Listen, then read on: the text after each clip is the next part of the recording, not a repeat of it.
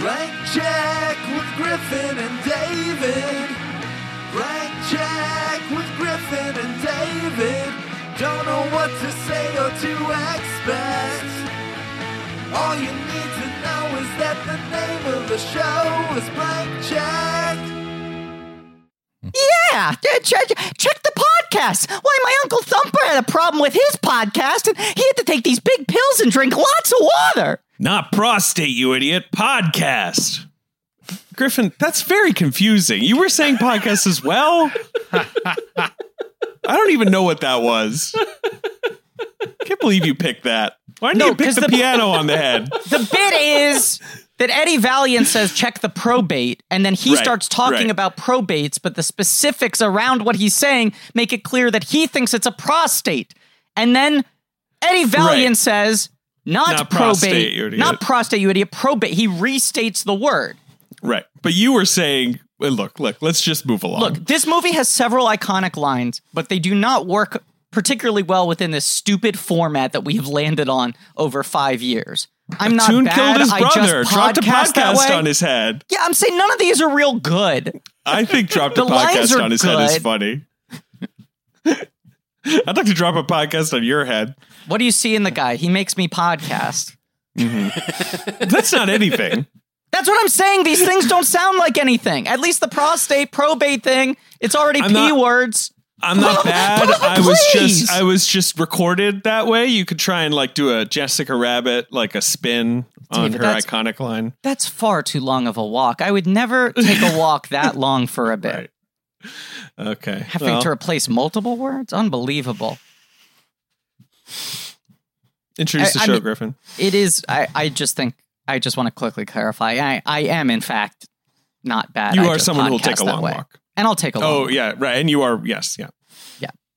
And that is what I see in Roger Rabbit, is that he makes me podcast. Hello, everybody. My name is Griffin Newman. I'm David Sims. That time you were right on cue. I snapped, I pointed, you said your name. So you're going to call me out for not being on cue, and then you're going to call me out for being on cue? That's how you're going to kick it off? No, I was celebrating. I was saying, man, look at the Griffin Newman school of picking up cues is working already. Uh-huh. This is a podcast called Blank Check with Griffin and David. It's about filmographies. Directors who have massive success early on in their careers are given a series of blank checks to make whatever crazy passion products they want. And sometimes those checks clear, and sometimes they bounce, baby. Very nice. I'm going to run my shitty Roger Rabbit impression into the ground. I think your Roger Rabbit is fine. I think it's pretty good. It's fine. Yeah. I think it's fine. This is a miniseries on the films of Robert Zemeckis. It is not called Who Potted Roger Cast Bit, which a lot of people wanted. No, that was stupid. It's called Podcast Away because he made a movie called Cast Away. It's clean. Right, it has cast in the title. But today we are talking about Who Framed Roger Rabbit. The movie that we were sort of arguing in our Back to the Future episode. We've covered filmmakers who have one hit that's so big, they're kind of going to get a blank check for the rest of their lives. Zemeckis is in that category where it's like he did a couple in a row that were so big that it's never getting revoked. He has 3 of the movie we're talking about, like, you know, Back to the Future, Roger Rabbit, and Forrest Gump. But also, the back-to-back of Back to the Future and Roger Rabbit is crazy. One of the only things I could equate it to is Inception after Dark Knight. Right.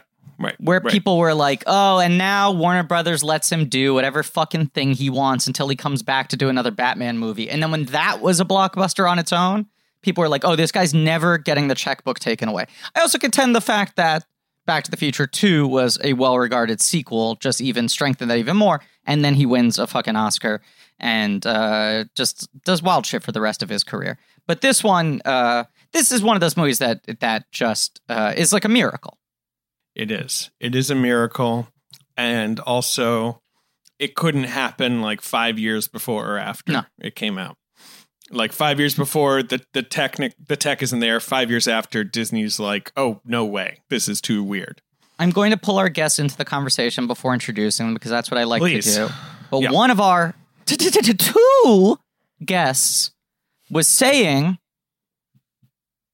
that often when he has to do things to prepare for podcasts, it feels like homework, and how much this was the antithesis of homework. That was me. What? I said that. I definitely, anytime for me, especially my own podcast, but anytime you're guesting on something and it's like, hey, you got to listen to this album, read this book, watch this movie, etc. It always is like a little bit of okay, well, I have to do this obligation, which is fine, whether you enjoy it or not. But here, just like minutes in, I was like, this is fucking great. It'd been probably 2 decades. Right. Probably 20 years since I'd seen this movie, which I've seen maybe twice before. And just rewatching it, I was like, man, this is it's unbelievable how dazzling this is to look at and how compelling it is as a story and how great the performances are all around. I was like, this is fucking great. I'm having the time of my life. Our other guest had a shocked face at our first guest saying he'd only maybe seen it twice before. Have you seen this film a lot more often? I'm going to drag you into speaking before we introduce you. Yes. First of all, I don't like homework. I've never liked homework. Hey, in the words of Blink-182, work sucks. I know. So because of that, I consider this homework. I didn't watch it. It's going to be a rough episode. Oh, boy. No, of course I watched it. I love the movie. I've watched it plenty of times. I actually, the last time I watched it before I watched it for this podcast was only a few weeks back. It was on. Wow. I think it was either on TV or I just had it. But Nick, like you, I think up just a few years ago, I hadn't seen it for like 10 years or so. It was like a long stretch since I had seen it. And then when I watched it, I was like, oh, this is just one of the top, to me. I mean, is this saying too much already? Like a top 25 movie of all time. I love it. I mean, David, you previously said it's your pick for the best film of 1987. David keeps very detailed spreadsheets of every year. 88. Yeah. Oh, 88. I'm sorry. Yeah. He keeps very detailed spreadsheets of every year and what he would nominate in every category at the Oscars for every year based on what he's seen. So that's not like an off the top of the head, I guess that would be my favorite movie. It's like a sick thing that I do, to be clear. Right. I know that's not like, I know that's aberrant behavior, but I do. And it is my number one of 1988. And I think it's Zemeckis' best film. And I think it will be most people's best film if they made something like this. It's just one of those things where you're like, this is magic. Like, no one strikes twice on something this sort of accomplished and ambitious and like just like purely entertaining. It's staggering. It's so daring. And just the achievement alone makes me wonder a little why it feels, maybe this is just my sense as someone who's less of a movie, I'd say the least movie buff of the four of us. It feels like it kind of fell out of the collective consciousness a little bit. Am I wrong about that? I feel like I don't see Who Framed Roger Rabbit referenced as much as maybe some other films of the era. I have a couple thoughts in regards to this, but now I feel like I can finally introduce you guys, ladies and gentlemen, from the Doughboys podcast. Platinum Play Club level guest, Nick Weiger. Wow. Mitch Mitchell. I don't get platinum. I'm just a regular. I said guests. Platinum Play Club level guests. Oh, the two of you. The title applied to both of you. All right, fair enough. You're wrong about Mitch. Well, we plan these episodes far in advance. We have miniseries planned out far in advance. When we knew we were doing Zemeckis and we knew we were going to be recording from home and thus doing more Skype episodes and long distance guests, we reached out to you guys immediately and said, take your pick of any Zemeckis movie on the list. And I feel like both of you came back with Roger Rabbit as a consensus pretty quickly. And I'll say, Mitch, I've been tempted to watch this movie so many times over the last 6 months. Because so many times it has felt like that would really hit the spot right now. But I've sort of been holding off and edging, waiting for maximum impact. I wanted Roger Rabbit to get me there, if you know what I'm saying. But it is just kind of such a miraculous film. And in the sort of weeks and months leading up to this, not watching the movie, I was sort of doing a lot of digging around the context of this film, because David and I are kind of source of context. And I feel like there are a bunch of weird X factors that resulted in this movie turning out as well as it did that could not be replicated, as David said, 5 years earlier, 5 years later, not just the technology, but the circumstances of Hollywood at the time. The like daring of it. Yeah. Now, like imagine Disney allowing something like this through the net now, like they never would. That's the thing.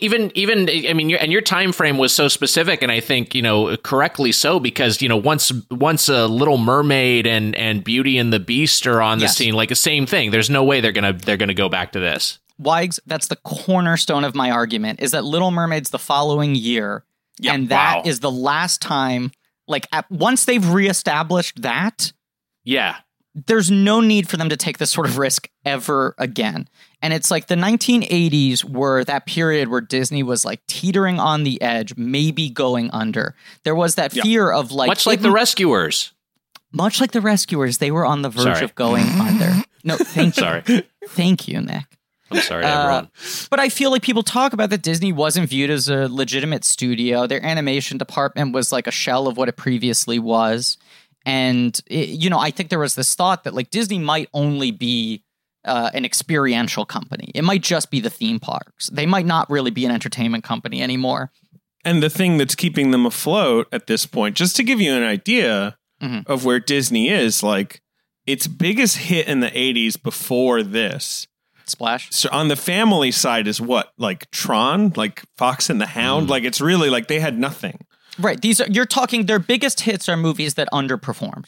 Right. And then like on the Touchstone side, on their grown-up side, they had actually had hits. They'd had like The Color of Money and like Good Morning Vietnam, like movies you don't realize were Disney movies, like because they were Touchstone. Right. Eisner and Katzenberg come in. They come from Paramount, and their first thing is sort of like, let's make Disney capable of making adult films, because that's what we know how to make. And they like sign Bette Midler to like a 4-movie deal, and they have like a run of Bette Midler comedies that people forget were very successful. He always talks about like Splash. Bette Midler saved Disney, Splash saved Disney. There are these movies they talk about that saved Disney, but they were not really Disney movies. Right. And Splash, I feel like, is the most indicative of that, where it was like it got rejected everywhere else in town. People thought it was low rent, that it was a Disney movie, that it was a sitcom star, that it was directed by a different sitcom star. And then it was this big breakout hit. But still, like Disney as like a family entertainment brand was not really in a great position. It's in a terrible position. Like, as you say, next year they have Little Mermaid. They also have Honey, I Shrunk the Kids the next year. Yeah. So I feel like those two things are really like putting the Disney stakes back, but not in 1988. Was Dick Tracy Disney? Yes, but that's 91 or 90. Okay. Dick Tracy, is it Disney? Yes, absolutely Disney. Huh, interesting. It was, it was a Touchstone. Yeah, 1990. Yes. Yeah, because that was a big Katzenberg, like, we're going to beat Batman. They had the ride ready to go. They had sequels lined up. Like, he was so confident that was going to be their big superhero franchise. I love Dick Tracy. I mean, I'm sorry for going on this tangent, but I love Dick Tracy. But as a kid, the hardest I ever laughed as a kid, maybe in my entire life, there was a drive-in movie theater. We're driving down in Lakewood, California, and it was showing a double feature of Honey, I Shrunk the Kids and Dick Tracy. And some mischievous teen had rearranged the marquee so it said, "Honey, I Shrunk Tracy's Dick." I laughed so hard. Really that is really good. It was very funny. Wayne Wang, the great Chinese-American filmmaker, his debut film was called Chan is Missing. What am I talking about? Joy Luck Club. Yes, Chan is Missing, yes.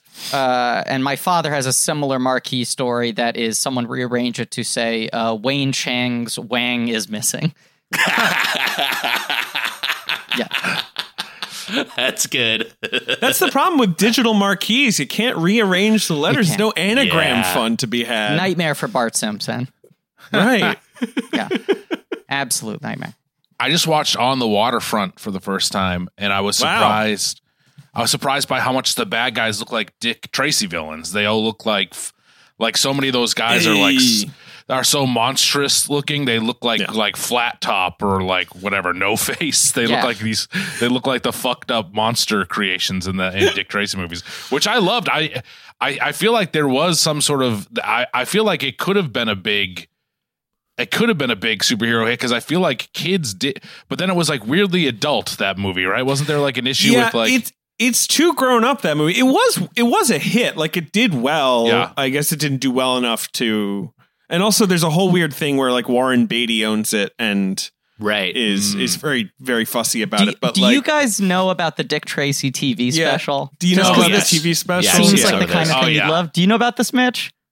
Not as well, but I think I've heard of it. But please do tell me. Very quickly for our listeners, Warren Beatty had the rights to Dick Tracy personally, not Disney. Beatty is the one who controlled them. And there was some sort of stipulation that the rights would revert back to whoever the publisher is if he stopped being in development on further Dick Tracy movies. So Warren Beatty has spent the last 30 years claiming that he's months away from making a Dick Tracy 2. He always claims I'm about to do it. And he keeps on getting called into court and they keep on trying to argue, and he'll hold up drawings and be like, look, I wrote Dick Tracy 2 on a napkin. I'm making it. And it finally hit some point where they were like, you have to pull the trigger on something. So he made a TV special that aired one time at 3 a.m. unannounced on Turner Classic Movies that was Leonard Maltin interviewing Warren Beatty in character as Dick Tracy about the history of Dick Tracy. But in order to hide the fact that he's now 30 years older than he already was, too old to play the character in the original movie, he's in shadows the entire time. Yeah. So it's just, you cannot see his face. It's Warren Beatty in complete shadows in a yellow trench coat. No, you can see his face, but it was also shot by Chivo, Griff. Yes, it's shot by Emmanuel Lubezki. It's the most Academy Award-winning, right, yes, cinematographer. I've seen this special, and I believe you sent the special to me, most likely, if I had to guess. It's so wild. It's demented. It ends with Dick Tracy receiving a phone call from the police on his Dick Tracy watch and being like, I gotta go. And Leonard Maltin being like, oh, and then he leaves. Dear God. It's really weird. Do you know here's what's crazy to me?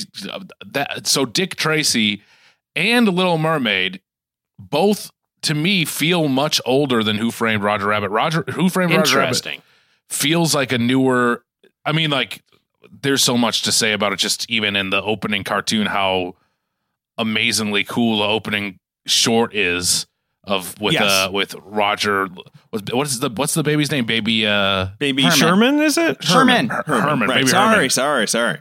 Him watching that cartoon looks fantastic. Mm-hmm. It looks amazing, and it looks to me it looks better than any of the animation of Little Mermaid. I'm sorry. Absolutely. That's true. The Little Mermaid, I love the Little Mermaid, but it looks really chintzy compared to even Aladdin or Beauty and the Beast or whatever, because they didn't have the money, and it wasn't a guaranteed thing when they were making it. I'll dig into the opening with some context, but in the shortest version of it is the book comes out in 1981. The book is incredibly weird.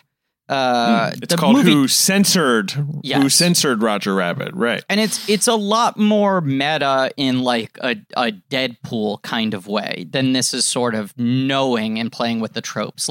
Is it more of a gumshoe novel? It's written a sort of from the perspective of I don't know, you know what I'm talking about. Yeah, but I think it's also less of a sort of noir pastiche. It's a little more harder edged. It's more violent. It's more sexual. I know there's a thing in the book where the cartoon characters, when they speak, they have thought bubbles, speech bubbles above their head, and then they use the speech bubbles as weapons. Yeah, they're not cartoon characters. They're comic characters, right? In the book, right? And then there's also Roger Rabbit gets the inciting incident is Roger Rabbit himself gets murdered. At least from what I read about it. So it's one of those things where they made some huge changes in the adaptation. This is a very loose adaptation, undoubtedly for the better. Yeah, it feels yes. like very much a thing where Disney just kind of went like, oh, fuck, that's a good idea. We should pay this Right. guy for this idea and then write an original movie based on this idea. You said it's more Deadpool-like? I think, yeah. I mean, I think it's a little more like sort of like edgelordy kind of shock factor. Yeah. So Roger's like, Eddie, my balls are itchy. Or I don't know what Deadpool. There's a scene where Eddie pegs Roger, and then people write think pieces saying like, is this progressive, or are they just going for shock? Like, is this woke or? But the book also like wasn't very, I think, popular or successful. It really was one of those things like Galaxy Quest is one of these things where like someone wrote the script that is like actor ends up on a spaceship, and DreamWorks got sent it and they were like, this script is terrible, but this idea is so good. We will pay this person $250,000 to fuck off.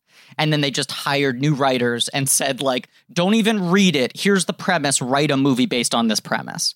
And Roger Rabbit feels like it was that. But it was the previous head of Warner Brothers in 1981 who buys it right after the publication because they're in such a weird transitional state. This is pre-touched Disney, not on. Warner Brothers. Disney, I'm sorry. Yeah.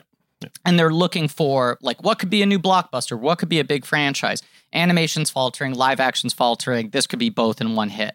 Zemeckis wants to do this project as early as 1982, but they go like, you're a flop master. No way we're letting you near this. You're like 3 strikes in a row. I want to hold your hand. Right. He made Use 2 cars. bombs. They would count 1941 against him because Sure, right. they Which were he like, wrote, you wrote the only unsuccessful Spielberg movie. Everything you touch turns to shit. Right. So he makes Romancing the Stone in order to prove that he can make a hit. His first movie that he doesn't write. Then off of that, he finally gets to make his passion project, Back to the Future. And then he goes back and is like, come on. But you know he was the second choice, right? Who's the first choice? Terry Gilliam. Wow.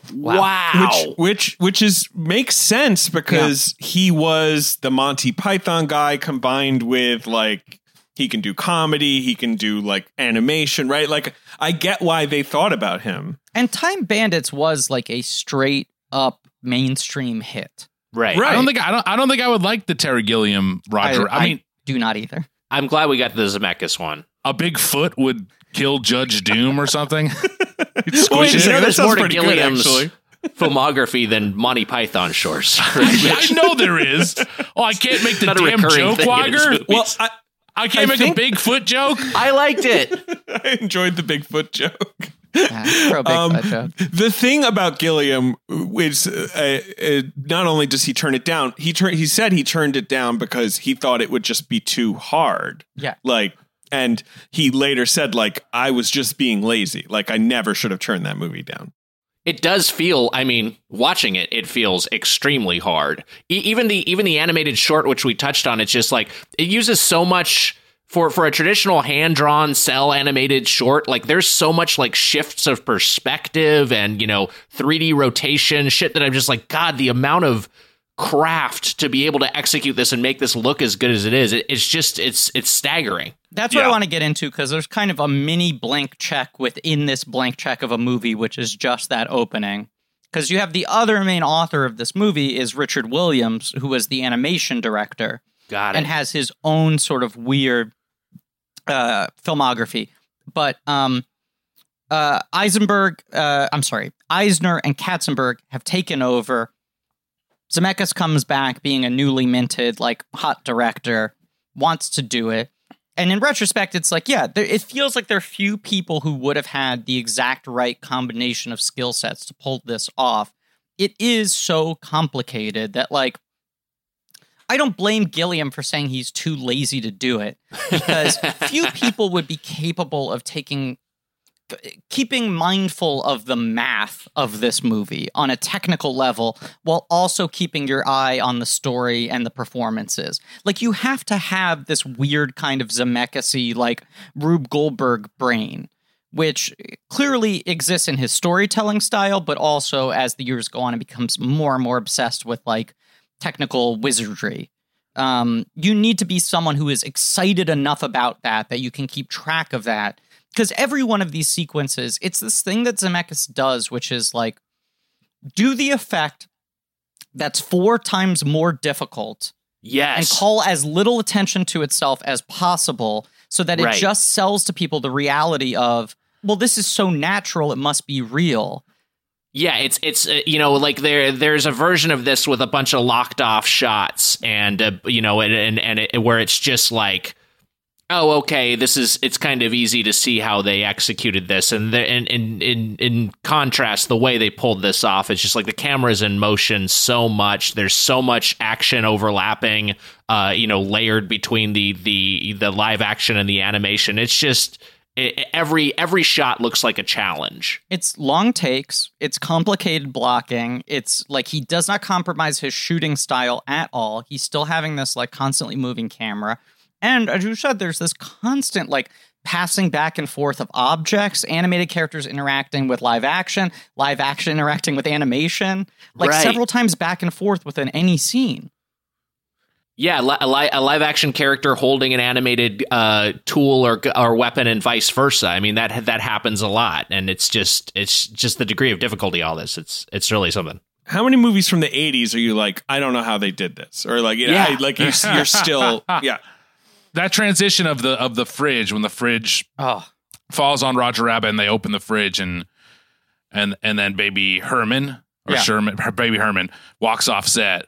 And that to me, I mean, like that opening sequence, like I said, the cartoon is amazing. But then when they segue into the live action stuff, it just is, it's mind blowing. It's so good. It's like a Wizard of Oz moment. It's still one of those things where it's like people still believe erroneously that the Wizard of Oz was the first movie in color because it lands that transition so impactfully that it feels like this must have been the first time anyone did it, right? Because it feels like a revolution. And people had done animation live action mashups before. It's gone on back to like Gertie the dinosaur. Like the first animated character ever, Winsor McKay would like screen things where he interacted with Gertie. Wags, what you were at the premiere for that, weren't you, Wagger? All right. 2 years older than you. The same generation. Kind of Gertie the dinosaur lunchbox. You worked on the Gertie the Dinosaur video game, right? It was I wish. Sopranos, Gertie the Dinosaur. Hand cranked video games. ColecoVision, what's an early video? Is ColecoVision early enough, Wagger? Yeah, Coleco's a pretty good pull. I mean, television, same sort of generation. It was all of that Atari, that pre-Nintendo era. It's all kind of the same era. Yeah, I thought it was on a Nickelodeon RPG system. Where you had to, as David said, crank in different directions based on which way you want the character to move.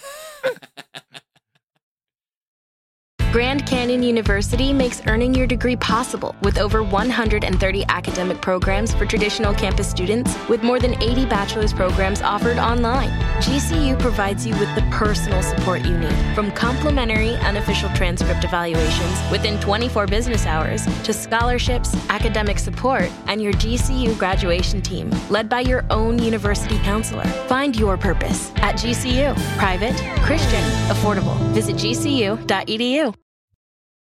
When Eisner and Katzenberg come on, they're like, well, first of all, our animation department is almost insolvent.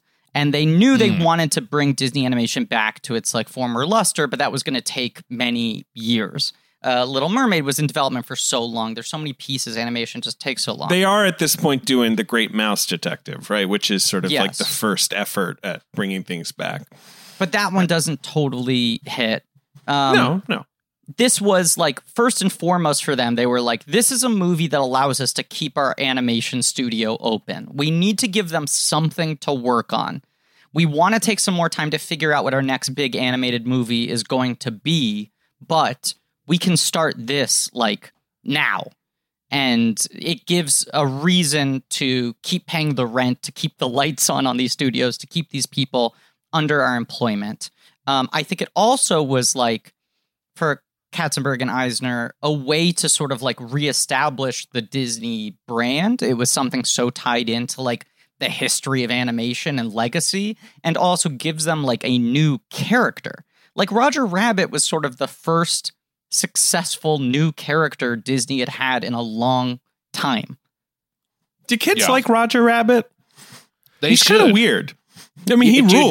Do you mean the movie or the character? The character. Like, are kids into the character of Roger Rabbit, who's kind of like, I don't know how to describe Roger Rabbit. I mean, he's funny. He's annoying.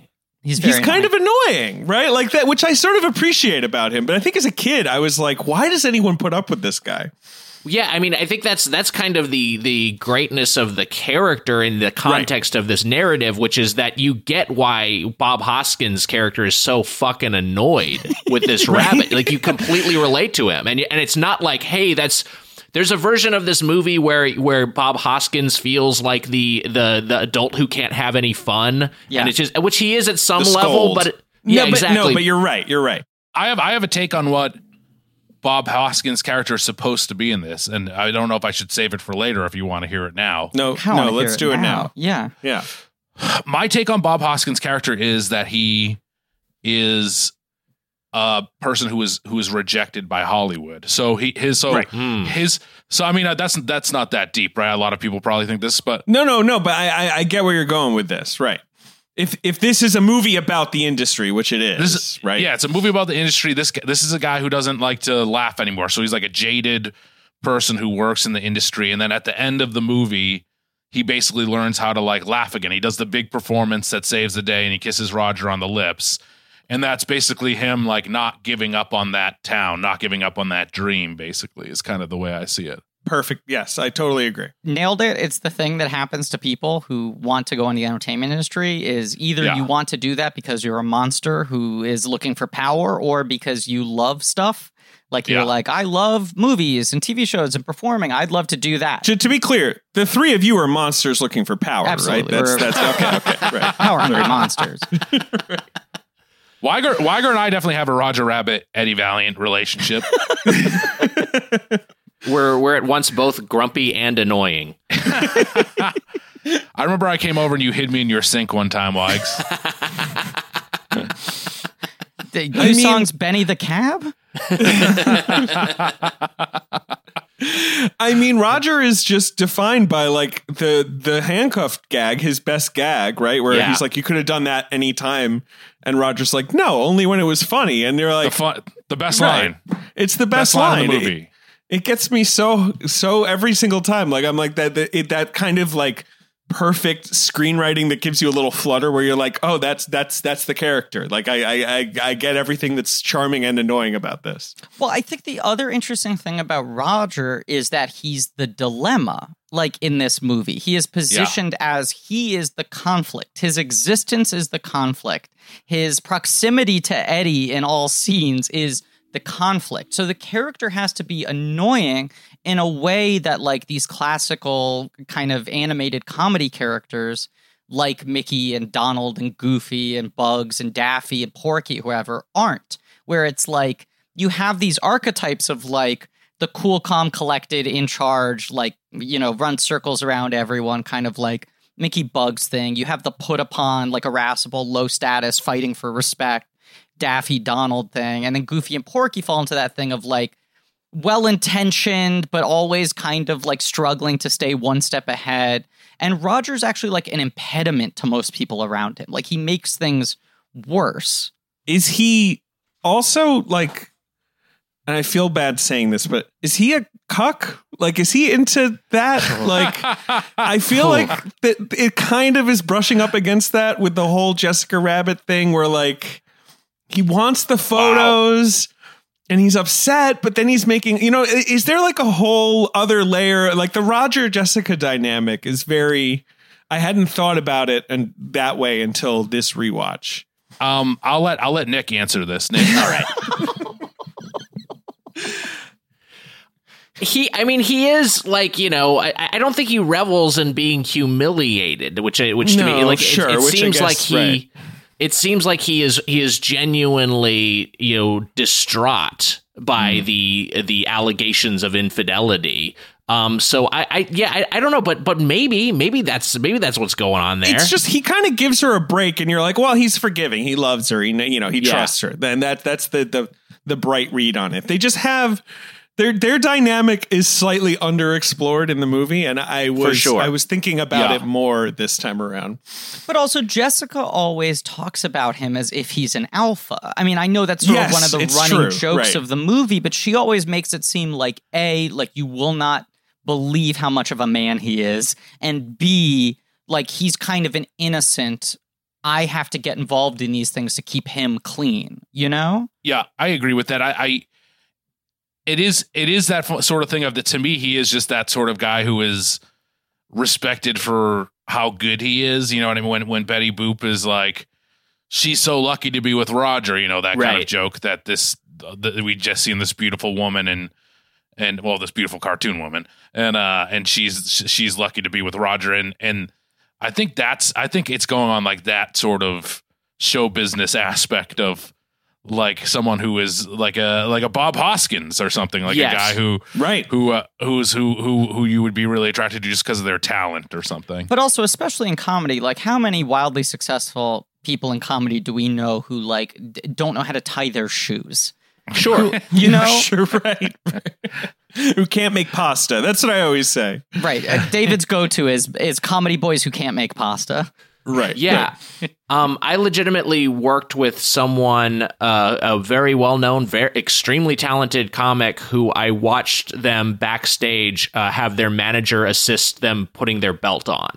Right. Like it's kind of like, you know, Weiger, it is just to let everybody know it was me. Yeah. So yeah, that archetype definitely exists.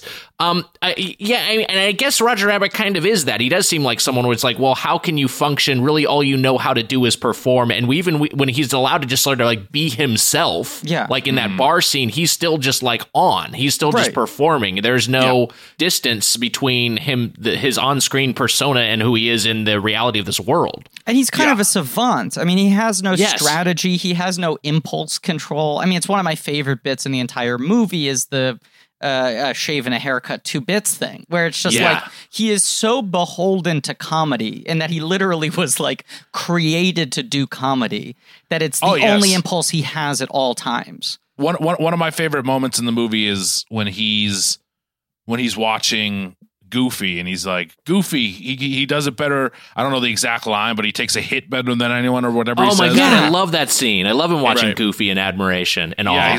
He has a reverence for which that's so cool, and it is such a thing that you see or whatever. Like like real comedians love other comedians and admire them, and that part, just those little aspects of the movie are so. All the little details in the movie are so amazing, and it's also. We haven't touched on it, but it's kind of an allegory for race in America, and the tunes basically are non-white, represent non-white people. There's a lot of stuff like that. Yes, it's a ghetto. There's a second-class citizen thing, and also the movie is so overtly about like capitalism and like capitalism, leading to the decline of like public trusts and services within America. What we sacrificed. The whole red car thing is what happened. I mean, the movie's plot is basically like Chinatown. Yes. And like, right, that's all real. Like the auto companies and the tire companies like bought LA's red car company and put it out of business. Like that's a real thing that happened in the 30s and 40s. And it really was. There was a point, because it's a joke in the movie where Eddie's like, it's like, why? Who needs a car in LA? We got the freeway. We get the best public transit system in the world, and it's like that was true at some point. There was like LA had a renowned public transit system and trolley system that was completely dismantled. And they also reference when they're talking about building the freeway, which I was on this rewatch. I didn't realize that the freeway reveal was like his villain monologue at the end of the film. I thought that came earlier on, but I was like, oh, this doesn't happen until like the last 10 minutes where we get his true motivation. But so much of what he says is like a grim reflection of what reality ended up being, which is like no one will even remember that neighborhood when they're driving through it at 65 miles per hour, or whatever that line is. Right. Yeah. It's the destruction of like Los Angeles as a town in exchange for we'll be able to build so many shops. And you'll be able to get anywhere within 15 minutes. It's crazy that this movie filled with with Mickey and Daffy and Donald and all these cartoon characters has like such a heavy message like that, like Chinatown has, but this one even hits closer to home because I think it is like the number one problem with LA is the transportation system and how much traffic there is. So it's just so crazy that there's this heavy thing at this it's basically just like this plot device, but it's real. And also there's a thing with Betty Boop. I was just thinking of this when she's a waitress scene in the movie. And it's the equivalent. It's the equivalent of silent movie stars, basically, right? Yes. And it's so fantastic. That scene moves me to tears. I was choked up watching it last night, as I have been before. And it's not just that I like Betty Boop and like the implications that you're talking about, but like it's that she's the only Toon that Eddie is nice to. Like Eddie is so hostile, especially in the first half of the movie, and he's really sweet to her in a way that almost suggests like, did they have something going on? Like, there's this kind of like old flame thing. And like, it's such a touching little moment. It is. His line delivery on "You Still Got It, Betty" is just like unreal. I mean, we have to talk about Hoskins. I mean, it's, David, by it's the one way, of my David, favorite performances. Yes, go he's ahead. fantastic. David, you're really trying to figure out the DNA of this movie, in especially when it comes to the fucking. I know. I'm sorry that I've now brought it up twice. I don't know if it, but you know what I mean, right? Like, it's not a flirtatious energy exactly, but there's like a warm sort of relationship there. But also It has that rewatching vibe. it last night, like this was one of my most rented movies as a child. I feel like this was one of my default. If I'm at the video store, my parents are like, "Hurry up," and I couldn't pick something. I would always just reach for this and be like, I'll still enjoy Roger Rabbit for the 12th time. But I don't think I'd seen it maybe 5 or 6 years. And just watching it closely last night, I was surprised by how frequently it is overtly sexual. It's very horny. It's horny as shit. The booby trap. There are things like that. That are like, those are things where you're like, Disney would never allow that now. Is that a rabbit in your pocket? Are you happy to see me? Which I remember laughing at as a kid, not realizing it was a boner joke. Right. Well, because that's like a joke you hear as a kid and you don't get. No. Yeah. You just like, know it's it's silly. a joke. Yeah. And there's like Jessica says, like, you're the best I ever had, even better than Goofy. Right. Damn, Goofy's fucking. Right. Like that's we weird know shit to Goofy think about. fucks. He has a kid. He's the one, right? Like he has. That's What's true. his kid called? Is Goofy's kid Max. from Jessica Max. Rabbit? Maybe. I mean, Max. He's a handsome guy, right? Like he's maybe He maybe does Jessica have Rabbit. huge tits. Wait a second. Max is Jessica Rabbit's son. What a reveal that would be. But there's just so much shit like that. And like Joanna Cassidy, when she catches him with Jessica and his pants are down. Yes. There's this whole sort of like, you can't keep it in your pants, but it ties back into that whole like, oh, this is like unseemly. It's disgusting that you would fuck a Toon. Right. There's so much fucking in But this not movie. impossible, right? Right. Like, it's more just like, oh, well, come on, right? Yeah. Well, because Jessica Rabbit's review is it's a Toon review for humans. Yes. Like and it's full of a bunch of just horned up human men who wanted to look at the forbidden fruit of this sexy animated woman. It's a Cotton Club thing. It's like all the performers are black and the entire customer base is white. It's like it is a forbidden fruit thing. It really hammers home the Toon like standing in it for a different race, basically. Right. And the industry is all white people, obviously, right? And they're in charge. Yes. All the money is going anyway. I mean, what you're saying though, Mitch, about like, Eddie Valiant being this guy who's been like broken down by the industry and forgets why he even wanted to be part of it before. And Roger, I guess, being sort of like a savant who doesn't even understand what he's doing and has been able to sort of just like coast through it blithely. Like he's gotten the sort of lucky path based solely off of talent. Two sides of the coin for sure. Right. But it's also like this movie barely even traffics in metaphor. Like down to the fact that the red car thing is just literally a thing that happened. It's more just sort of like using this sandbox to comment on actual power dynamics that happen, and not just in America, but also specifically, I think, the weirdness of show business. And I think this film is really keyed into the the unsavory side of Hollywood that always exists, running counter to the idea of it being this like dream factory that just gives joy to people all over the world. And there's no greater distillation of that than this point in time when Hollywood is sort of just like popcorn. It's just like movies are miracles and everything's wonderful and it's people singing and dancing. And then you would hear all these terrible stories about like the horrible things that were happening to people and children on, you know, performance enhancing drugs and sexual assault. And like Eddie Mannix, who Bob Hoskins later played, these like fixers, you know, who are like cleaning up movie stars' crimes. Like it's so keyed into that push and pull.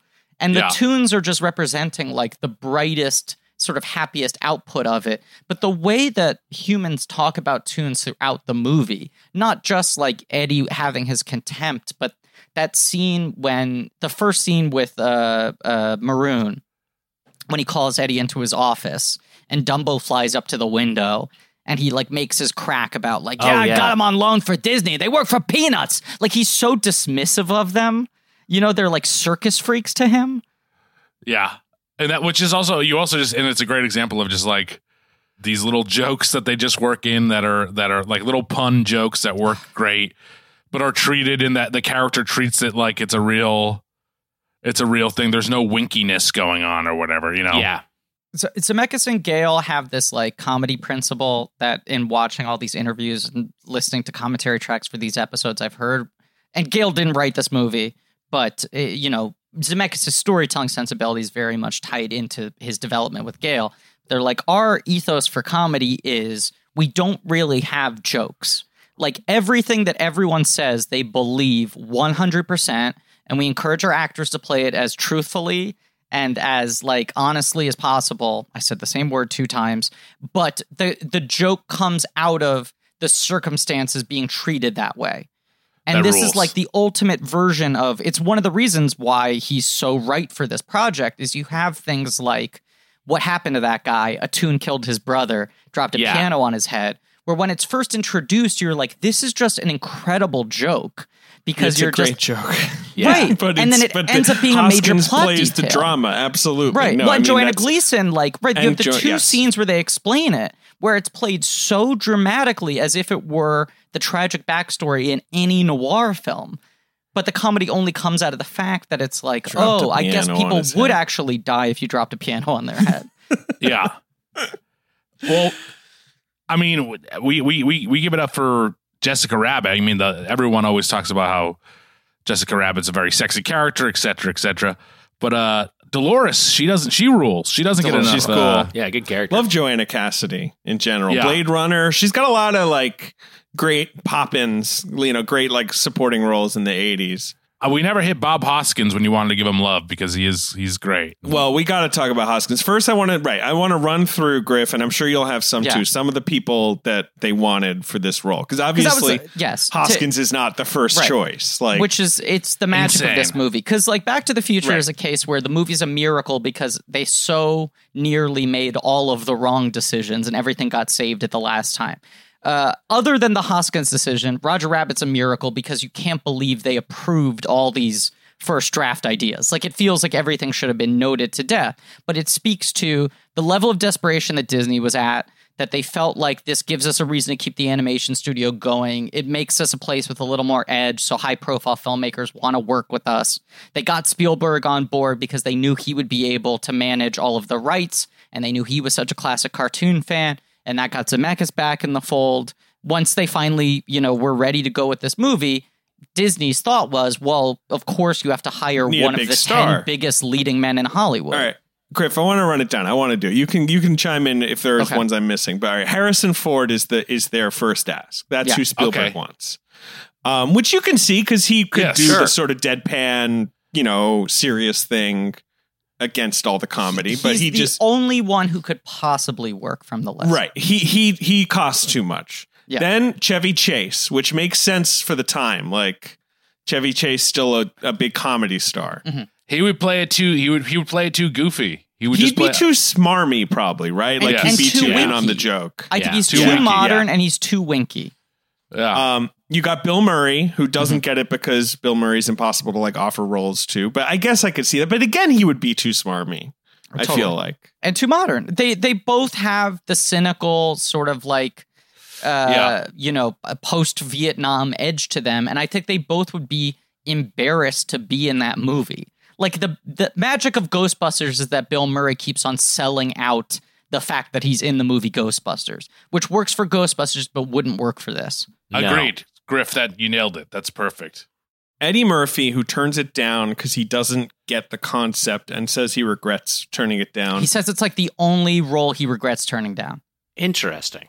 I mean, I feel like in the 80s, like if Eddie Murphy, and really always, like if Eddie Murphy's in your movie, it just kind of becomes an Eddie Murphy movie. Yeah. Like, I don't know if he could like kind of just like be seamlessly a part. I mean, I'd watch it. Like Eddie Murphy is one of those things where, especially in the 80s, it's kind of intrinsic. Like, like it would be interesting to see that. I like him better than like Chevy Chase and Bill Murray, but right. The thing with that Eddie Murphy is that like Eddie Murphy to me is always such a likable character in my mind, and not to say Hoskins isn't likable, because he is, but like but he has to be prickly. I know what you're saying. Right. He's prickly, and and I don't know if Eddie would have been as good with that sort of thing. I also remember reading that if he took the role, he was insisting on being in Norbit prosthetics. Yes. Which might have been a distraction. But only the always Japanese brings ones. those. He brings them to... Yeah. I believe he's playing a Chinese character in Norbit. I don't know why I'm correcting you on that. Yeah, I'm sorry for not remembering Norbit vividly. Like which racism he's doing in Norbit. Wags, would you be shocked if I revealed that I've been in Norbit prosthetics this whole time? And all the time you know me, I'm a very thin man. I would be surprised, because that's an incredible level of effort. I would not expect it from you. It's also like we talk a lot, David, about like movies using movie stars well versus misunderstanding them, and how if you're casting a movie star, you want to be weaponizing something in their persona and in the audience's relationship that they already have to that person. And Eddie Murphy's persona at that point in time was closer to being Roger Rabbit. Like Bill Murray and Chevy Chase, even though they were comedy stars, they were mostly reactors. Like they run circles around people and they clown on other people around them, right? Harrison Ford is obviously much more of a straight man, but Eddie Murphy's the dilemma in his movies. Yeah. Like, 48 Hours and Trading Places and Beverly Hills Cop, all three of those characters are the dilemma. The only movie he's made up until this point where he's kind of playing the straight man is Coming to America, but in that one, he's also the innocent. I was watching Nutty Professor last night, and it's crazy to me that Eddie Murphy at the same time plays like this heavyset guy, so emotional and like so real, and you really feel for this character. You really feel for Sherman. That's Sherman, right? And then we got Sherman and Herman. So he's like he plays that very real, but then at the same time, he's making like the movie is making like extremely mean jokes about fat people. Yes, but at the same time, he's really making you feel for the character. It's such a crazy. That movie is great. His performance in that movie is outstanding. I think that is like maybe. I don't know. I mean, best performance is maybe strong because has a lot, but like it's up there. He like won Critics Awards for that movie, like fairly deservedly, I'd say, because of what you're saying, Mitch. Like he weirdly taps into like the pathos of Sherman Klump. And I think that there is some realness there with Eddie Murphy, that I think that he is like kind of a misunderstood guy in a lot of ways, and I think that he could do it. But again, I still no one that beats Hoskins in my mind so far from this list. It might be as simple with Murphy as he was he just would have been too funny. I mean, I think that's a big part of it. I have a whole theory. Do you have other people on your list, David? I mean, the rest of this list is one of those like casting articles, not the ones I just read, but then there's a whole list where I'm like, get out of here. Like some of them make sense. Like, Robin Williams, Jack Nicholson, Robert Redford. I remember hearing Clint Eastwood. Yeah, that's interesting. Yeah, the one on this list that kind of popped for me was Wallace Shawn. I don't know if they seriously considered Wallace Shawn, but that's interesting. He's of a similar profile.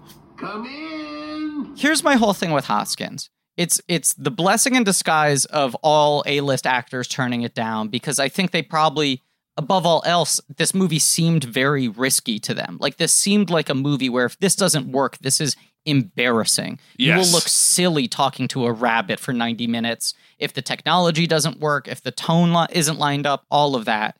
But I also feel like the star of this movie is the premise. Like, the movie cannot handle the weight of someone bringing their movie star reputation into it and you filtering it through what this person does best and what we're used to seeing them do in films, and even things like Eddie Murphy being too young, you know, or like beyond all of that, the fundamental breakthrough I had watching it last night is knowing how difficult this movie was to make. None of those guys would have put up with this shit. Like, you think about how menial making this film was, just take after take of lining up the geometry of like maintaining the eye lines and what you where you have to grab what when and shit. Like the scene, which I feel like is quietly the most technically complicated, when the weasels come into his house and he's hiding Roger in the sink, and there are all these multiple gags where it's like he's got this fake handcuff on that's rigged to make it look like it's being pulled by Roger. They have like a pipe underneath the sink that will spring up to spit water in his face. They have like dishes being thrown. The weasels are picking up different objects. They're also holding physical guns. Like all this shit. Can you just imagine Harrison Ford being willing to do like that many rehearsals, that many takes, like being given that many notes? Like the story I've heard about Eddie Murphy is post Nutty Professor, once he realized, oh, I was able to do these scenes where I was the only person in them, and I was just sitting there with other stand-ins for eye lines, that he rarely does most of his footage in his movies now. Like he has stand-ins who do anything other than a direct shot. And actors who have worked with Eddie Murphy are like, I barely met him. And he just comes in and does his coverage. And like no one else would put up with this other than someone like Bob Hoskins, who, Mitch, fits better into what you're saying as like, you believe this guy is broken, has like given up. He's got such a coiled rage inside of him, which you really need. But also it's like, you need someone who is grateful enough for this opportunity to be the lead of an American blockbuster, that they will put this amount of backbreaking work into making the movie work, when so often you're acting against nothing. Like, it needs to be someone who's hungry. It's also weird back then, right? Like, yes.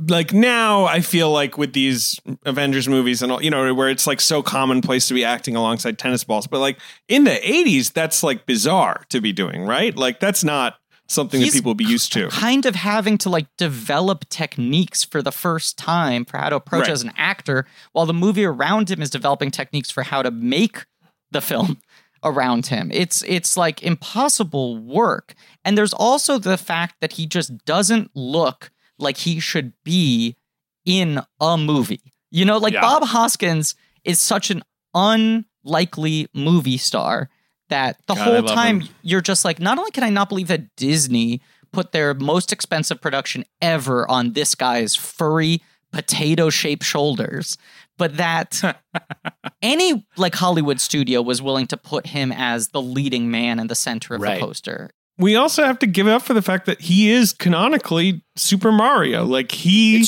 remains the man to have played that character until someone else finally takes the role, right? I mean, this is Captain Lou Albano erasure, but sure. That's fair. That's true. I forgot. I didn't forget about Lou Albano, but you know, so there's I have a lot of respect for his work as Super Mario, even though he did not personally. For sure, yeah. It's and that's what I mean. That speaks to where his star was after this movie, right? Right. You could put him as the lead. I mean, he's not even Italian. They just sort of cast him where they're like that. Well, he looks like the little guy. Like, you know, that's enough. Can I quickly say that David also had some Charles Martinet erasure there too? Which very rude to Charles Martinet. All right. I was digging into Hoskins last night and I found a quote that said he didn't know that Mario was based on a video game until halfway through filming when his son asked him a question about it. Fuck, that rules. That's great. that movie is just that I've read about like the production. Yeah. I mean, I'm sure you know all about it, but that movie seems like an insane clusterfuck. Can you just imagine like Bob Hoskins reading that script, thinking it's like a spec, that it's an original idea based on nothing? I don't know. It's some fucking plumbers in a dinosaur tube movie.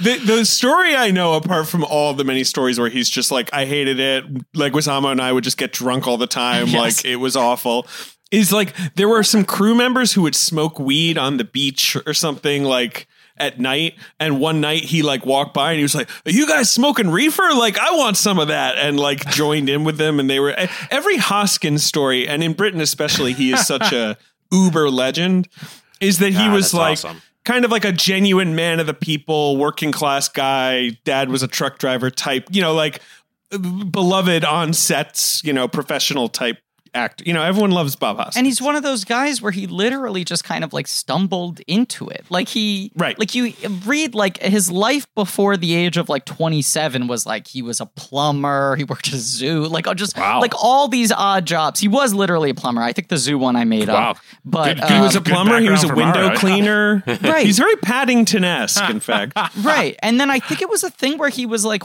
he stumbled into an acting class and then he never thought he was going to pursue it professionally. And then he took a friend to an audition and they thought he was in line. So they said, you next. And then he got cast in a Shakespeare in the Park. And it was just sort of like British Shakespeare. But yes. That is literally the story. Someone just handed him a script and was like, get on stage. You're up. All right. You hear stories like that. And like, I'm always just like, man, that friend must have been like, God damn it. Like my friend who just came unprepared. But he just was like a natural. And you also kind of can't teach that level of personality. You know, it's just like, this is a guy who's clearly like lived, you know, has like experienced things. And then, he does like Pennies from Heaven, which leads to his like 80s crime movie run where he does Long Good Friday and Mona Lisa. He gets the Oscar nomination for so that. This is the weirdest thing. That's why he's at the level where they can offer him this, right? Yeah, he makes this British crime drama that's sort of like a breakout, like an art house breakout, and he wins every Best Actor award other than the Oscar.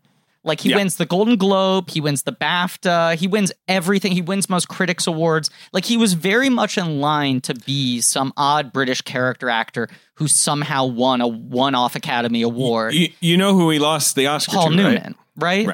It was the Color one of those Money makeup awards, right? Yeah, and he's always been like, look, it was an honor to be nominated, but like, I had the better performance that year, mate. Like he, like no disrespect to Paul Newman, but come on. Wow. But he is so good in Mona Lisa. It puts him in that position where it's like he's just been this guy who almost won an Oscar at the moment where every other A-list actor has turned this movie down, and they were like, I don't know, Hoskins. And the fact that he looks like a guy who's actually in a noir movie, that he's not bringing any movie star baggage to it, that he's coming out of this like gritty crime sort of like patina that he had been in, and that he's just at service of the film and also like fully committed to figuring out the difficulties of the technology. It's like it couldn't have worked with anyone else or even someone. Even him under different circumstances wouldn't have worked the same way. Well, David talked about his cry moment, and I have a cry moment. Mm-hmm. And my cry moment is when Hoskins when he decides to try to make everyone like he's got to be silly and save the day. Mm-hmm. Oh yeah, when he turns on the carnival or the what's it called, the merry-go-round, and starts. Mm-hmm.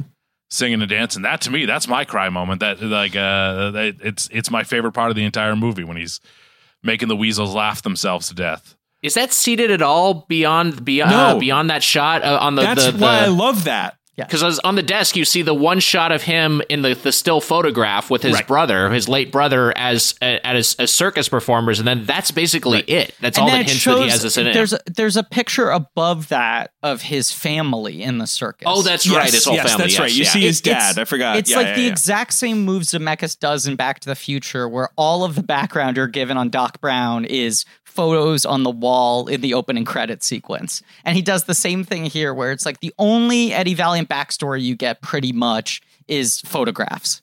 Right. But it's so well done. I also, Mitch, get worked up at that. I agree that scene is great because he's so sincere about it, as he is in everything he does in this movie. It's such a sincere performance, and it wouldn't work. The movie doesn't work without it. The one that really gets me is the scene when he gets the camera from Joanna Gleason, has to develop the photo roll, which is from the vacation he went on with her and his brother. Oh, yeah. And he's looking at the photos while drinking, which is what then turns into the big Zemeckis camera move where you get all the backstory from the photos. But like his turn from the looking at the photos, you're seeing him smile for the first time in the entire movie. And then he just becomes overcome with grief at the loss of his brother. That's the other thing. Is like, not only is so much of the movie him acting against characters who aren't actually on set with him, like animated characters, there's so much of the movie that is Hoskins, like Eddie Valiant, in a room with no one else having to drive the story, where it's like detective stuff where he like looks frustrated and then he notices something out of the corner of his eye and then he picks it up and looks more closely and then he has the aha moment on his face and then he needs to have that turn of like determination of I know what I need to do next. And that's the hardest fucking shit to do as an actor because it's like so unnatural and it's all indication in the way that like acting teachers try to beat out of you, like don't indicate, just feel it. But that's like a movie like this calls for unnatural shit where it's like you need to telegraph to the audience exactly what you're thinking because this is a 10-second shot where you need to express 4 different emotions that advance the plot through your face in close up. Even if you pull this off, they're not gonna nominate you for an Oscar. Yeah. Like, you know what I mean? You're not gonna your performance is never gonna be lauded like it should be because he's so good in it. And also, like, as much as he did have a boost to his career after this, if you're serving the movie well, you're not going to be the guy who pops off of this. Like, this is not a movie that makes you into a conventional leading man. It maybe makes you more bankable because you've been in a hit, but it's like you're going to play grumpy, you're going to play irritable the whole movie. You're not fun. Like, Roger's the character they're going to make merchandise off of. He's the character that kids are going to like. For so many years, they were trying to make sequels to this movie, and a lot of them didn't have Valiant in them. Like, it was like, if this thing became a franchise, it would have been Roger as the franchise. That's my favorite kid in the world, a kid who loves Eddie Valiant. He's got their plush Eddie Valiant that they sleep with every night. Eddie Valiant doll. David, you had an observation when we were texting beforehand, and you're talking just about how this film reflects Hollywood. Like, correct me if I'm misstating, but I think you said this is maybe the best film ever made about Hollywood? I was reflecting on that statement while I was watching it, where I'm like, is there a better one? And I'm like, because there's like, the bad and the beautiful, right? Like there's sort of like classic, 50s golden age Hollywood movies that are, about like how the industry, but like, Roger Rabbit is so clever and so rose tinted and so like nostalgic, but it's also so weirdly clear-eyed about how nasty the industry is. Sure. And how like unforgiving it is to like, it's things like the Betty Boop scene that inform me saying that, but also things like Eddie doing the big performance at the end where it's like there's still some sort of love of what everyone's here to do, like, that sort of carries through the entire movie. Like, and I think that's why I make that statement. I'm Griffin. Like, I feel ridiculous making it because, like, surely there are so many movies about Hollywood. I mean, I think you're kind of right because it feels like the movie that gets at the most sort of ecstatic truth of what Hollywood is, right. And I think it is that weird combination of like Zemeckis and Disney and Spielberg as a triumvirate allows you to capture the magic of Hollywood and the like gee whiz, the movies, and that sort of like rose tinted golden age, like, don't we just love people putting on a show for us kind of thing. But the very specific place and time this movie has made it, the fact that Disney doesn't really have anything to lose, that they want to make an impression, that Zemeckis has this like wind underneath his wings to really like go for stuff, allows the movie to have that very like clear-eyed view of the ugliness of the industry as well. And I don't know if there's another movie that holds both in such equal balance. Now, Nick, your response was that the you had something at the other end of the spectrum. You if you said, right, I can't remember. Oh, that's exactly right. Yes. How you're, but like, if we're Roger talking Rabbit about, is at one end. Yeah, I think the, in terms of movies that are about Hollywood, like, if you Roger Rabbit is the best, then I think it runs the what's the word I'm looking for? Span Gamut? the Spectrum. Gamut. The spectrum. That's what I'm looking for. Right, the spectrum runs like from Roger Rabbit at one end to at the other end Argo, which to me is like. I saw Argo at the ArcLight in Hollywood, which is like the most LA movie theater, and it was so clearly filled with people who are in the industry or adjacent to the industry, and I just like the self-aware laughter, the knowing laughter, the I'm in on the joke laughter at a lot of their Hollywood references, like was just like so. I just feel like that's not what the sort of thing you get from watching Roger Rabbit, which isn't trying to be like wink at the audience and be like, if you know about the WGA, it's more just like representing this is how a Hollywood set works. This is kind of a shorthand for what you might see, an executive doing when he's reviewing dailies. Like this, it's just sort of presenting the stuff in a way that's accessible to the audience and isn't like, condescending towards them or trying to expect some sort of knowledge from the audience. All that said, I just like how like accessible a movie about Hollywood is to someone who would like never have been on a movie set. Like you just sort of like you get all of it. It's just communicated so effectively. It's kind of wild how little exposition this movie has, both in terms of setting up its fairly complicated plot and mystery, and also in terms of movies like this always do so much like we don't trust the audience table setting of like, yes. So a movie is a thing that people sit down in theaters and watch for 90 to 120 minutes. Like the movie is so good at conveying all the rules of itself to you, and both the imagined rules that they've created for this fantastical world and also the rules of like, this is how things worked in this time period. This is how show business works.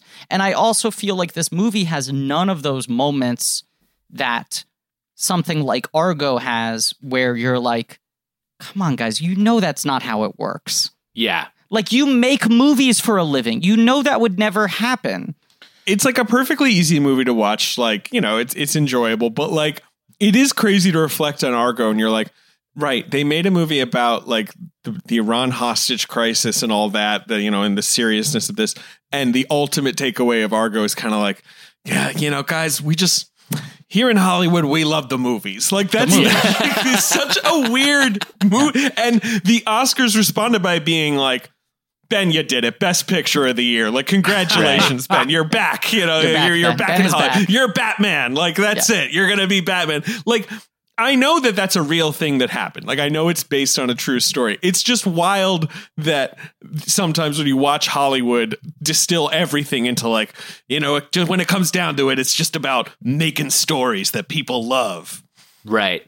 Yeah, I can't think of another movie that's able to hold both truths at the opposite ends of the spectrum simultaneously. It's like either movies are just fully selling the lies that Hollywood tells itself, or they're just wallowing in like the seedy truth, the underbelly. And it just feels like this movie is weirdly clear-eyed about everything. And it helps also that Zemeckis is such a nostalgic filmmaker, but he's always had that slightly cynical edge. I mean, it's this thing about him being like the ultimate boomer, but he's always sort of trying to approach things with like a little bit of a Mad Magazine-esque like satirical deflation. And this is the movie where I think he balances those sensibilities the best. That's the other thing with this movie is it doesn't feel like a noir parody. It just feels like a proper noir film. Yeah.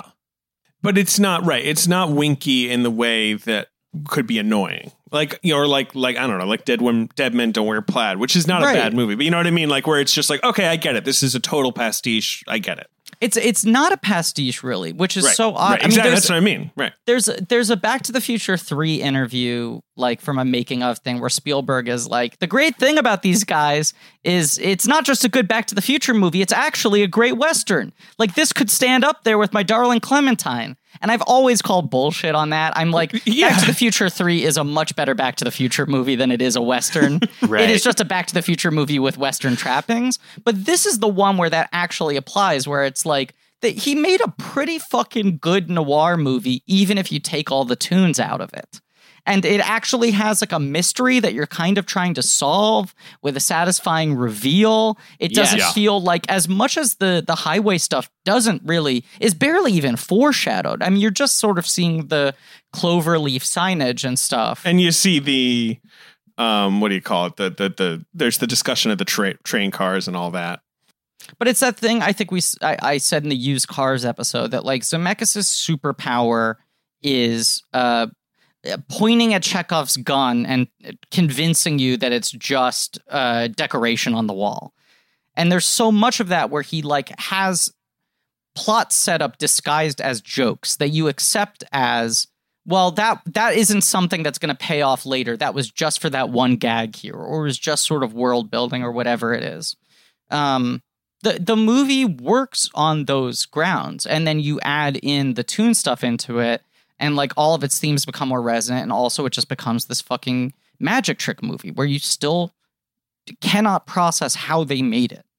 Where would you rank this as far as noirs go? Would you say this is this in like your top five film noirs? Or I'm Griffin Newman. I would rank it in my top 5 noirs, but I feel like that answer is weighed by the fact that my biggest complaint with most noirs is not enough tunes. Right. Roger Rabbit not involved. Like, I like Detour, but there's no giant mallets over the head in Detour. I do love many a noir. I have never been asked to consider whether Roger Rabbit would crack my 5 noirs. I don't know. I love it as a Hollywood movie more than I love it as a noir. But I think it is. I agree with you, Griff, that it's a great noir. Can I say, just to talk about the Donald versus Daffy piano scene, just because, of course, it's just one of the best scenes in the movie, and you also get to see like two sides of Daffy. You see Daffy go into like berserk Daffy mode, right, where his hair is insane, and that entire scene is fantastic. And then I want to talk about on the opposite end, I want to talk about the saddest scene in the movie, which is the shoe getting put in the dip. Oh, that poor fucking shoe. We haven't even talked about Judge Doom at all. We haven't talked about Judge Doom. Yeah, we gotta talk about Judge Doom. We got a lot still to talk about. We might put a kettle on the iron, David. This might be a 12-hour episode. No, this is not going to be a 12-hour episode. This Fine, is 11. Deal. Put the kettle on the iron, David. It's 11. Why would I put a kettle? All right, guess. Put a kettle on the iron, David. Spielberg is like, that's the other thing with this movie, is this movie could only be made with the participation of Spielberg at this point in time, because it's like, this is the only time Warner Brothers and Disney characters ever appeared on screen at the same time, which could only happen because Steven Spielberg was so powerful. Every single person in Hollywood wanted to be owed a favor by Steven Spielberg. So studios would work against their best interest in exchange for an IOU from Spielberg. But the terms of it are so specific, where it's like Daffy and Donald have to have the exact same number of words. They need to be visible on screen for the same number of frames. Like, everything they do on screen is completely symmetrical in terms of like their close-ups are timed to the same degree. They're mostly in 2 shots. Same with the Bugs and Mickey moments. Yes. When he's flying out the window and at the very end. Like, there were all these rules that had to be established for how they would allow the characters to coexist. But it feels fun. It doesn't feel like contractually reined in.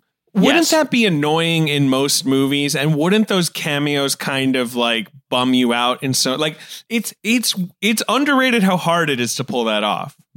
Like to pull off a Mickey Mouse, Bugs Bunny, like what, you know what I mean? Like those little moments. Look, here's a movie that I know you and I love, David, and has been the cause of some controversy on the Doughboys podcast. But compare this to Wreck-It Ralph, right? Which is the closest someone has kind of come to trying to do a like Roger Rabbit. It's new characters plus the original characters, and you're riffing on the entire medium sort of thing. And the appearances by known characters in Wreck-It Ralph are so small, except for Wreck-It Ralph 2, when suddenly Disney characters have primary supporting roles. But in the original, it's like, well, Mario was off grounds. Sonic appears as like a PSA on a screen, you know? Yeah. Like it's a lot of supporting or lower tier characters, or in small appearances, they could only really use the villains and not the heroes and things like that. Every time a canonically important video game character is on screen in Wreck-It Ralph, I do think it kind of underlines the fact that the Wreck-It Ralph characters are not really video game icons, that they're creations for the film. You're being reminded that Wreck-It Ralph is an analog for Donkey Kong due to his adjacency to Zangief. Right. It's something also that like the Studio 60 problem of like the second Studio 60 on the Sunset Strip acknowledges that SNL exists. What fucking is Studio worst 60? decision they ever baffling did. creative decision. I like it. And Wait, do you like that decision, or are you all in on Studio 60 in general? No, I like that decision because I think it's insane. Of course, I like that. It's SNL insane. exists. It's insane. And I feel like it's a trap that most movies fall into when you're trying to like create new legacy media, right? And put it in a world alongside the things we know. You get so confused by like, well, if Donkey Kong exists, is Wreck-It Ralph not just like a thinly veiled parody of Donkey Kong? Is he less popular than Donkey Kong? Is he a ripoff? Like all this shit.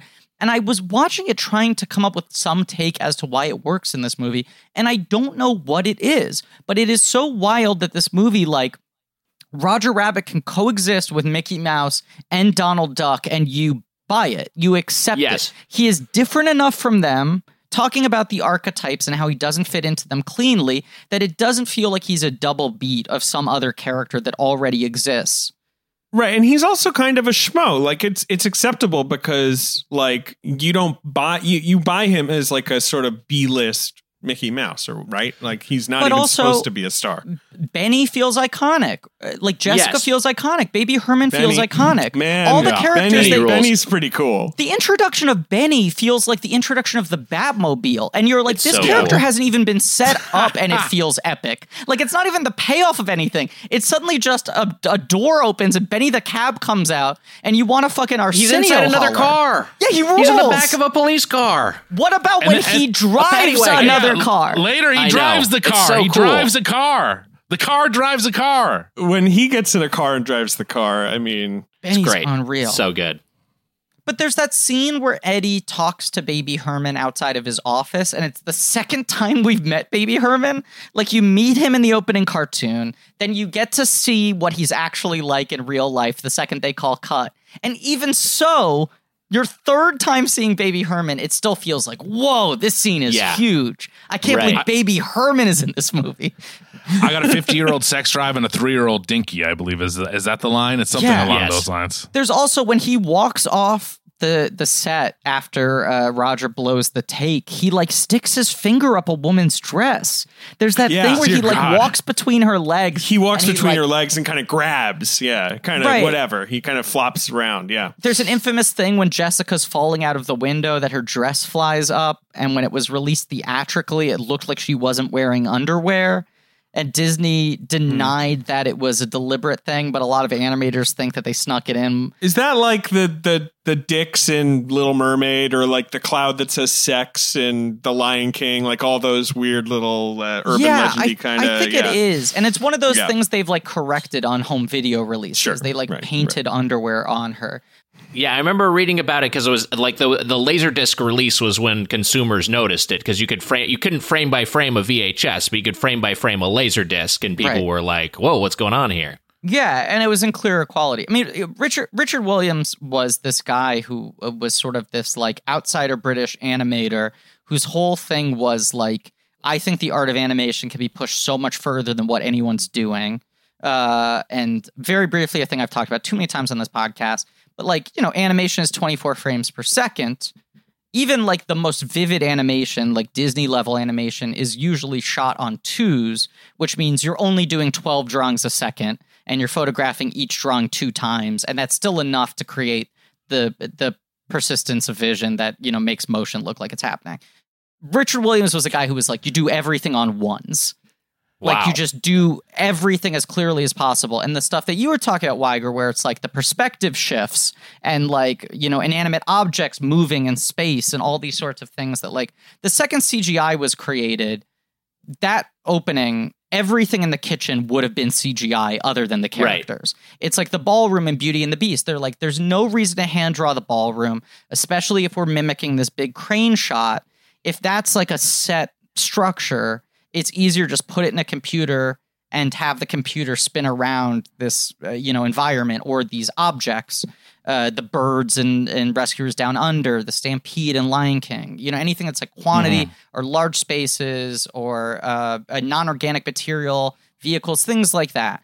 And that opening sequence is just, he had been for years trying to make his big passion project. He would take jobs in order to self-finance his movie. What's the Thief and the Cobbler? Right. Yeah.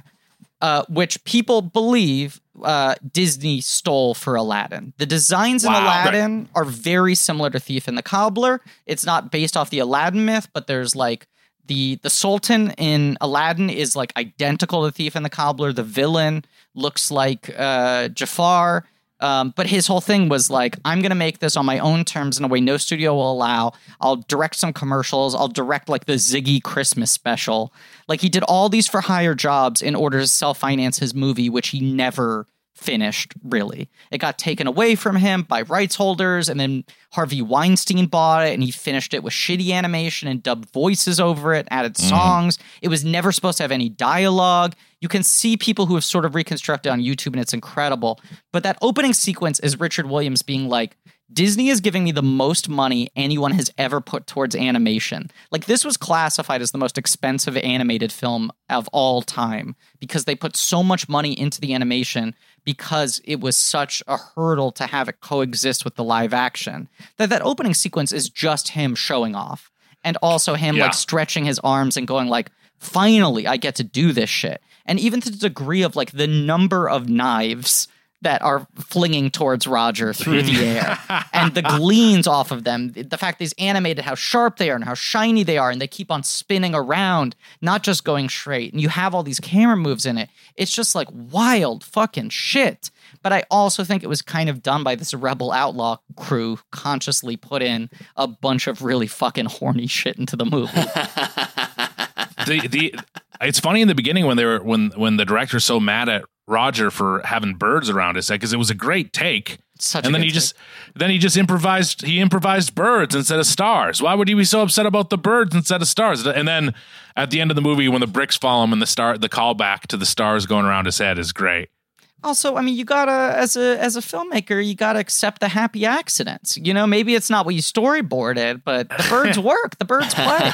Do you guys know who that director is at the beginning of the movie? No. Joel Silver. Wow. Yeah, wow. Right. Every time I watch it, I'm like, who's this character actor who's so good they cast who's like a Joel Silver type? It's actually Joel Silver doing such a good job of playing a Hollywood asshole. That's wild. He's so funny. All those like little touches of like, I mean, just even when the patty cake thing, and then Roger Rabbit flips it into a movie. Basically, he does like the little flip book animation. Oh yeah, it's so great. I mean, there's just all the little movie touches and nods to just movie history and stuff, and the fact that all the voices are a lot of the original voice, the people who did the voices in the first place, right? Isn't there a lot of this? Right. One of the last Mel Blanc performances. It might be the very last. It's right at the end. Wow. It's in the last. And there's so many background characters who are like deep cut animation nerd picks that like jumped out to me where I'm like, oh, that's like the clown from like the old Fleischer Brothers shorts, like things where you're like, there's no reason for them to license it other than that it adds verisimilitude, that in any of these group shots, you're combining sort of like iconic cartoon characters who just look appropriate because they actually have that history, even if they aren't known by name to most people. And then these new characters. And part of it is that you have that tapestry. Like, it's one of the reasons why I think you buy all the characters that this movie's created is because you have so many different art styles on screen at the same time. Yeah. Yeah, and I think I think the other element of that, and this is Griffin, you touched on this, I think very well earlier, but it's just that there isn't a clear like 1-to-1 of Roger Rabbit is blank, Benny is blank, Jessica Rabbit is blank. It's not like there's a clear existing analog, you know, because I think a lazier version of this movie, it would have been Roger Rat, and it just would have been Mickey Mouse. You know what I mean? It just would have clearly been Mickey Mouse. Mickey Mouse doesn't exist in this world, and we're just going to pretend that this is our Mickey Mouse stand-in. Are you pitching the Weiger version of this, Roger Rat? I've been trying to get Roger Rat off the ground for a while. Not a lot of takers. I've been trying to do that, and I've also been trying to reboot the Ziggy Christmas special. Again, not a lot of luck. Not bad. I'll say the Ziggy Christmas special, not bad. Let's talk about Judge Doom and the dip scene. I was going to say, which we I have feel to like, talk about Doom. because we were talking about the different moments that like make us tear up. But I also feel like this is a big seminal, like, this movie scarred me. I still am haunted by this imagery movie. Yeah. I can't believe they killed that fucking shoe. Yeah, like, people will pick different images or different moments. For me, it's definitely the shoe moment is the one that has always upset me the most. I think part of it is... It's very upsetting. I said to David, it feels like this movie's version of the, like, look into your heart Miller's Crossing scene. Like, the thing that makes it so upsetting isn't just that it's so violent, but also that, like, the shoe is pleading for its life. You see it experiencing pain. Oh, it's heartbreaking. It just is. It's like an animal being killed, but they're doing it in a way that it's just a cartoon, but it's still just, it hurts your heart for something that's just on screen for just a few seconds and it gets fucking wiped out. I mean, just a great introduction to this most evil man on Earth. He feels like the most evil guy on Earth. Well, and also the status of Toons within this reality, whereas there are cops all around, and he is, and this is a shoe he is just executing in cold blood with no consequences. No one cares. It's just like no one gives a shit. But and it's also like the shoe hasn't even, as far as I can tell, hasn't even done anything wrong. It's just sort of there, right? It's just one of the ones that flopped out of the box. Yeah, all the shoes fell out. He picked that one randomly and just killed it for sport. It feels like murder. It feels like he... Yes. It feels like he should be in trouble for that, right? Like, it doesn't feel right. You would think so, No, it's abuse. I mean, it's one of those scenes where I just now, like, it freaked me out when I was a kid, and now when I watch it, I have to, like, go away inside. Yeah. If that makes sense. Like, yeah, I just have to be like, this is a scene from the film Roger Rabbit, and that's what I'm watching, and that's why this is not, like, a thing that I need to be worked up about. Like, I have to detach. I gotta disconnect myself from, because when I was a kid, just thinking of just saying the things that stuck with you, the shoe for sure, and Judge Doom. Is it Judge? It's Judge Doom, Judge right? Doom, yeah. Judge Doom. But also the other one is the baby, the car, and the bullets. I really like the bullets. Or maybe a little bit problematic now, but the bullets always stuck with me too. But the shoe scene is just like, for a little kid seeing that moment, it just. It makes it feel like this is like the real deal. This is intense. Roger Rabbit could be destroyed in this movie, and you don't want to see Roger Rabbit get dunked in the dip. It really raises the stakes of the entire movie. Yeah, they had to show a character getting dipped early for you to understand what was going on. And like the fact that the color of the shoe bleeds into the dip, and then when he takes his glove out, it's like paint colored. Like it's like, their essence is dissolving. Dear God. I also feel like these types of cartoons that this movie is riffing on pointedly don't have physical stakes, right? Like, people can get hit by an anvil and they spring back to life. You can run into a wall and then inflate yourself back up. There's something so upsetting about seeing a cartoon character actually be destroyed, especially in a way that acknowledges that they're, like, kind of made out of paint. Because it feels like it's a betrayal of the rules that we've all accepted for a century. Well, no one, they even say, it might be Judge Doom, but who says something like they thought there was no way to kill a Toon, right? Or they thought there was no way to it's basically establishing, immortal, right? Yeah, these would otherwise be immortal. So then if you think about snuffing out an immortal life. Yeah. I mean, that we're like Battle of Helm's Deep, elves getting killed shit. It's just like, holy shit, the stakes of dying. I mean, that's like of non-existence for something that would have otherwise been around forever. That's a completely different level of just like, mortal death. Also, other than Judge Doom, spoilers, like the worst cartoon characters we meet in this movie are kind of chaotic, Like the most menacing cartoon character we meet is probably the gorilla bodyguard. Bouncer at the club, but most of them seem to exist just to give other people joy in one way or another. So there's something so upsetting about, like, why are you murdering a child? Like, the shoe just wants to make you laugh. Yeah, the evil cartoons are in cahoots with evil people, like the gorilla or like the weasels. The weasels, yeah. Yeah. To think that, like, Mickey Mouse could be dunked in dip is just terrifying, by the way. But I want to say that Tweety Bird is a real motherfucker in this movie. Well, I was going to say, addendum. Some of them are agents of chaos. What's Tweety Bird makes me laugh. He's funny, but he's funny. He sends Valiant to his death, basically. I guess you can't die in Toontown. It's another That's the thing. I feel like in Toontown, right? Yes, yeah. Hey, Tweety. The fact that he has familiarity with Tweety, it's like much like the Betty moment where he speaks to her with this sense of longing. In that moment, it's like, oh, this isn't a random occurrence. He doesn't just recognize Tweety as a fan. They've been through this shit before, and that is a funny point because Tweety knows him. Yeah. And David, it makes me start thinking, is there some sort of situation where Valiant is fucking Tweety at some point? I think it's fair to ask questions. This is a very unusual world. And like I say, he greets him with familiarity. I mean, I don't know. It's another thing I love that they all know him, that he used to be like Toontown was his regular beat. He was a friend to Toons. Right. He has that line where it's like, we used to have fun we thought it was like funny, we thought it was a lot of fun. I love how he says that with like total disgust. Right. He was, even if it was somewhat condescending, he was friendlier to Toons than most humans were. They clearly all have this affinity for him whenever he shows up. And his brother's death, made him go a little crazy in that. But to talk about Toontown in general, I just want to talk about it for a second because it's insane.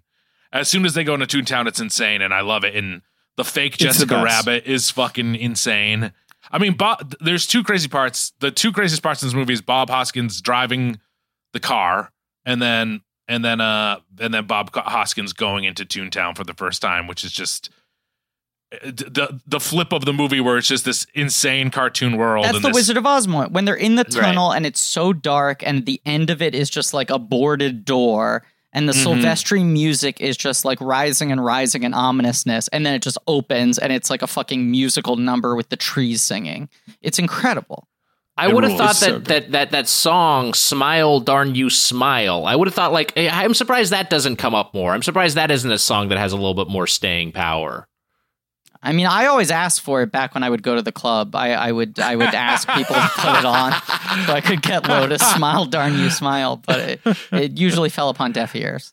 I'm not sure what the song is actually called, but like that's the part I know of it. But like it is a thing of just like going back to Judge Doom, you get his menace and his malevolence when you see Valiant driving into Toontown, and it's just like pure, just like joy and like wonder around him, and the fact what that Judge Doom wants to do himself. with it. Exactly. Yeah. And Doom just wants to like just erase this, like almost literally erase it via the dip. The movie is so good at holding off Toontown for that long, and the way that everyone speaks of it, and the fact that the movie itself takes place in such a seedy vein makes you think that Toontown is going to be in some way gross. You're like, well, this movie's already transposing cartoon characters into like a hard-nosed world. Toontown is going to be like some sort of ghetto. It's going to have crime. It's going to be chaos. And then the fact that it's so cheery, it does really hammer it home. And that's where it's just like, Hoskins is acting off of nothing. Is like acting off of nothing. Like at that point in the movie, you're like, he's just in a blue screen environment talking to walls. Anthony Hopkins was acting off of nothing in Thor, Griffin. That's what you're thinking of. Right. No acting required. Right. I want to go back to Doom for a second. The casting of Christopher Lloyd is so wild, especially like coming right off of Back to the Future, where this guy's just fully minted as like the lovable lunatic. Like he's this guy who's so like high wire energy. He's such a like sort of like lunatic. Right. He's so cheerful. But he's very cheerful and innocent. Even like Reverend Jim in Taxi is like a real innocent character. And then in this, to just make him like a human vulture, like the Grim Reaper. Yeah. And all the weird makeup they do on him. And he's got that weird nose and that weird chin. And I noticed they also like paint his jawline on to make his face look thinner. But in a movie where all the other humans are like, you know, they're not filling in Bob Hoskins' bald spot.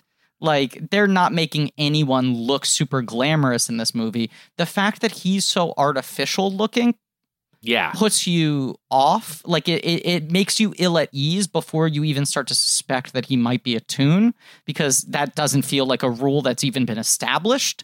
So I feel like the shoe moment is the one just child scarring moment, and then the other moment is his eyes, right? Like that's the other moment that freaks kids out.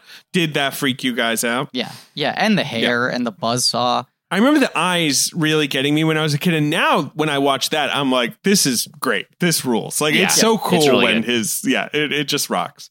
But I also think like the fact that you never see him in full cartoon mode, the fact that it's only cartoon elements coming out of this rubber skin, even when like Mickey comes in at the end and says like, I wonder who he really was. There's something that lingers with you that makes him so horrifying, where it's just like, who the fuck was this guy? Like they don't really answer the mystery. I do wonder. I do want to see the toon version of like the full toon version of him. I want to go full toon. I want to see full toon. Wow. I need it. So people who audition, and it's crazy again that Lloyd isn't the first choice considering that he'd worked on but like Tim Curry apparently auditioned and was too scary. Yeah. Which is one of those tapes that I would love to see where like people are watching it. They're like, no, this is just fucked up. And like, no one's going to be able to handle this. And then Christopher Lee turned it down. Right. Which is another one. I'd love to see Christopher. I mean, Christopher Lloyd's perfect in this movie. But this also kind of feels like Christopher Lloyd giving a Christopher Lee performance for most of the movie. That's fair. The reason why you need Christopher Lloyd for this is because I don't know that Tim. Right, exactly. The end is like what he pulls off that few actors could. What's surprising is how scary he is up until that point. I mean, he murders a shoe. He murders a shoe. No, but he does seem legitimately scary, and and that turn at the end is so like, I mean, I just feel like no one goes as big as Christopher Lloyd, really. No. He just can explode. It sounds like for this part, they opened the audition page up to just L's. Lee and Lloyd. I mean, Lee and Lloyd. They should have had a double act. They would have been great together. I'm happy to never see another Roger Rabbit, but I'm also sad to never see another Roger Rabbit. I want both. I want to never see a sequel, and I also would love to see what the sequel would have been. So there are definitely a ton of scripts that have been written over the years. There was one that seems like it got closest to getting made called The Toon Platoon that would have been a prequel of Roger and the Toons fighting in World War I. I mean, I don't mean to bring him up, but you know who worked on the Roger Rabbit sequels, right? Like in the 90s. Who? J.J. Abrams. You know, then a Spielberg, protege. Wow. It like definitely like was helped in developing the movie you're talking about, Griffin. Still want to see him, Mitch? JJ could have done it much earlier. He could have done it. I've read reviews of Toon Platoon scripts that made it sound good, but it certainly feels like a thing that they just struggled with for years and years. And I also think the deal structure was very weird on this movie, especially in terms of getting Spielberg involved. And Spielberg made like a bananas percentage of the gross of this film. Like as a producer, he had one of the richest first dollar deals that I think anyone's ever had. And it was sort of a thing where Disney retained all of the marketing, merchandising rights to Roger as a character. And they just went off and did like, we'll do 3 more theatrical Roger shorts. We'll do like a lot of Roger merchandising. We'll put him in the theme parks. Like that was the area where they could make more money. But I always heard that there was an issue where like, it's so expensive to make. The scripts that were written were even more ambitious than the first film, and they would always crunch the numbers and go, there's no way we can make this and not lose money, because between Zemeckis and Spielberg, we end up giving away like 60% of the grosses or something like that. They should have just done it. They should have just done it. It also just feels like this is, I mean, there's a Toontown in Disneyland and Disney World, and it just feels like this sort of thing of like, Disney knows to hold on to it. Like, I mean, the idea of Toontown anyways is a good Disney property. It's like, oh, this wacky place that kind of kids like, I guess. But it does feel strange that I'm just like, what is the relationship to, do young kids still watch Roger Rabbit? Do they even know who he, like you guys were saying early on, is like, so. I liked Roger Rabbit himself when I was a kid, but like, what does he even represent to people now? I don't know, because I feel like nerdy people, nerdy film fans probably love him, but then to a younger generation, do they even know he exists? You know what I mean? I don't feel like this is a film that Gen X parents are showing their kids.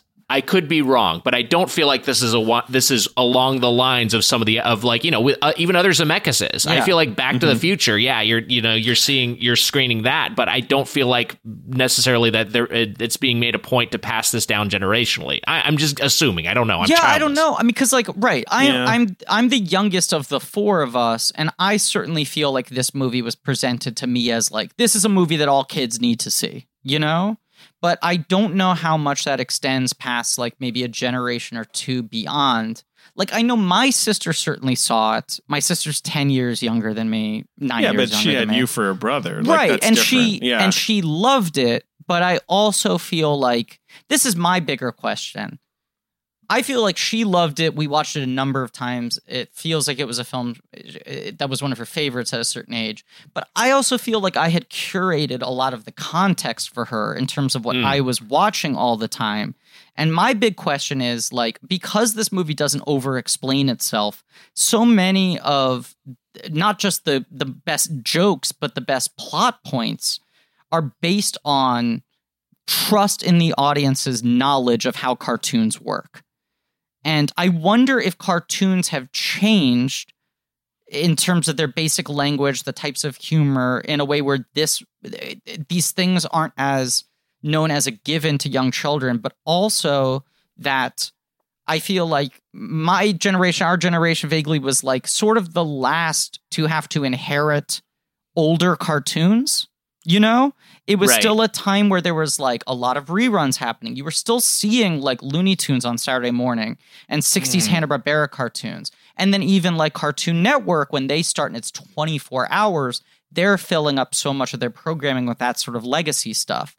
But I feel like from 2000 on, there's just enough new cartoons that kids are never seeing older things, that their understandings of these characters and these tropes are so much more limited that even something like what you were bringing up, Mitch, the fake Jessica Rabbit, is so the kind of joke that was repeated in like so many Tex Avery cartoons that you would see, where it's like, you know, here comes the woman, she turns around and her face is like a dog, like literally, or whatever it is, you know? The rules of like the being able to throw a hole up onto a wall and then be able to transport through it. Like all these things, I don't know if they make sense anymore. I'd be very curious as a man who probably will now never have children. But like raising kids with this movie. Yeah, shut up, Griff. What are you talking about? I don't know. Crazy, in this landscape, crazy freak. Yeah, in this landscape. Roger Rabbit made you realize this? No. The pandemic made me realize this. But I'm saying, it was Roger Rabbit. Admit it. No, I used to think, man, I can't wait to show my children Roger Rabbit someday. That was my largest sort of incentive for wanting to have a family, was being able to sit them around the fireplace, show them some Roger. But I don't know. I feel like the movie just works fundamentally. But I'm curious if it's one of those movies that still plays even if you don't understand the things it's riffing on, or if it's a movie where we're slowly sort of like eradicating its context from the collective consciousness. Yeah, that's the real question. I think you could be right. Yeah, because do kids watch Looney Tunes? No, that's the question. Do kids watch Looney Tunes? Like 100%. I don't think they do. Because like the piano falling on your head gag, which we've touched on a bunch. Like I feel like a lot of contemporary eyes who grew up on Peppa Pig and Paw Patrol, right? And then maybe you don't have any context for that being a thing. Like you're just like, oh, that would kill somebody. You don't even understand it's a joke. Totally, but even like the best of modern children's animation stuff, like Adventure Time or whatever, has such a different temperament, has such a different relationship to its medium. I just think there was like 40 years where everything was trafficking in that vocabulary of like the rules of cartoon physics and violence. And then those 40 years of entertainment kept being replayed over and over again to later generations. And now I think kids just watch whatever premiered on Netflix that week. Not to be like the cranky old man about it, but kids today, I'm sure they don't even know about Looney a spinning bow tie gag. I mean, the new Looney Tunes on HBO Max, I think, are really good and have done a really good job of threading that needle between like modern sensibilities and the classic rules. They don't feel like they're trying to update them. But who knows? I feel like the people watching those aren't kids. Right. I know what we're going to do. We're going to just make a short of Roger Rabbit eating Jessica Rabbit's ass or vice versa. Right. That'll get millennials on board. Yeah, love ass eating. Kids don't relate to Roger Rabbit. It's because they think he isn't down with eating ass. Griff, this just flashed. I have a news break for you, Griff. What? Forky just won an Emmy. What? Forky asks a question. Wow. Oh my God. Won outstanding short form animated program. Forky, my favorite modern cartoon character. Congrats to Forky. So just speaking of cartoon characters. Yeah. This is like a real life Roger Rabbit moment. The Forky's he's up on stage and the Emmys winning an award. I hope he waddled up to that podium and they had to lower the mic all the way down. I don't want Forky to get COVID though. They gotta be careful. Keep Forky safe. Well, this is the other thing I wanted to say. So we'll do a merchandise spotlight sometimes on this show, a segment that is very unpopular that I constantly have been trying to push up a hill for 5 years. And because you guys are the Doughboys, I thought, can I do like a merchandise spotlight based on fast food tie-ins? Like this movie must have had fast food tie-ins, but I started digging into it, and the tie-ins it had at the time skewed kind of more adult. Like they had a promotion with McDonald's and a promotion with Coca-Cola, and they animated an entirely new ad that was like Roger Rabbit and Jessica Rabbit going through drive-in. But it felt like their promotion was just the cups have Roger Rabbit on them now. Like the adult supersized soda cups have Roger Rabbit on them now. There weren't toys. There wasn't anything like that. It feels like the movie was pitched a little bit more as like, an all ages thing rather than trying to send it straight down the family lane. Because I think they were trying to overcome the perception that if it's animated, no grown-up is going to go see it. They wanted it to seem like a cool movie. But then over the years, there were multiple times where Roger Rabbit was included in like a Happy Meal promotion, but it was always when they would do those sort of like the best of Disney promotions, where it was just sort of like this month's Happy Meal is like the 5 biggest Disney characters. And Roger Rabbit would be included with like Mickey, Donald, Goofy, Pluto, Minnie, Roger. Or it would be like the 10 most famous Disney movies of all time, and it would be like Pinocchio, Cinderella, Roger Rabbit. Like they were really kind of putting him on that pedestal of we're doubling down on this character being one of our legacy characters. Mitch just changed his virtual background to a rabbit. Yeah. Now he's petting it very aggressively. Mitch, no. Mitch, you're going to hurt it. You don't know your own strength. But even like Toontown was building this like area of Disneyland that was themed around Roger and that environment, which over time has become Mickey's Toontown. And even though it has the Roger Rabbit ride still in it, it doesn't really relate to that movie anymore. Like, it feels like there was a brief window where they were very committed to making Roger Rabbit like a Disney legacy character, even down to the shorts. And then I think it's once the Renaissance happened, once like Little Mermaid hit and Beauty and the Beast hit, they were like, oh, we don't want the funny character anymore. We have these big sweeping romantic musicals that are taken seriously. We don't need some guy who's only going to work in like shorts and commercials. Yeah, I was surprised on that note. I was surprised by how unceremoniously it was presented on Disney Plus. It was just like it's just kind of like right next to like, you know, the Apple Dumpling Gang Rides Again or whatever. It's just like, it's not even like it has its own like crazy splash page. And I don't know. I mean, sometimes I feel like these streaming services try to call a little bit more attention to some things, and it didn't feel like that at all. It felt like, this is just another thing in our library. Watch it if you want. It's just like quietly a beautiful 4K transfer that's on there that looks excellent. Yeah, it looks great. Do you know one of the things I remember is the car as a plush toy. I remember there was a plush toy of that car, and I think it like even maybe still exists in some form, but like at Disney, if it's just some shitty toy in Toontown still. I mean, I found there was like a limited amount of merchandise for when the movie came out, but then I found like a licensor catalog from a year or two later from like 1990 that Disney sent out that was like 80 different Roger Rabbit items. Like 2 years after this movie, they were hitting it hard. And they just clearly were invested in trying to make this character stick around. I do think there's something kind of beautiful, though, to the fact that the character, like, as much as it's a bummer, because I think Roger Rabbit rules and he deserved to stick around, it's nice that he's kind of crystallized. And those shorts are good, which they would release before other Disney films. I know one of them was before Honey, I Blew Up the Kid. And I forget where And then one of them ended up going straight to video. It never got released, but they were like all really good. And they were sort of the farm team used to develop people who then later went on to direct the Disney features. Like Rob Minkoff, who did The Lion King, directed the first two Roger shorts, I think. Oh, wow. Yeah, you're right. He directed the first two. Was one of those a roller coaster? Tommy Trouble and Roller Coaster Rabbit, and then there was Trail Mix Up. Yeah, which is from the guy who went on to direct Mulan. So another. Wow. Yeah. Can you watch them anywhere? Are they available to watch? I'm going to watch some of these shorts. I have to imagine they're on YouTube. Yeah, but it feels like they've never gotten a proper release. No, if you buy the 25th anniversary Roger Rabbit Blu-ray, apparently they're on that, and I do have that. So I suppose I could. Wow. Yeah. I remember there was some other merch. I remember my dad bought the Baby Herman condoms. You're bringing your dad into this? Yeah, really? My father, who's passed away, he bought the Baby Herman condoms. Rest in peace, Dad. Yeah. Is there anything else? Sometimes you gotta use your dad as a punchline. You gotta do it. Sometimes, like for the joke, you just Especially if he's not here to defend himself. Yeah, especially if the punchline revolves around his penis being small. Right.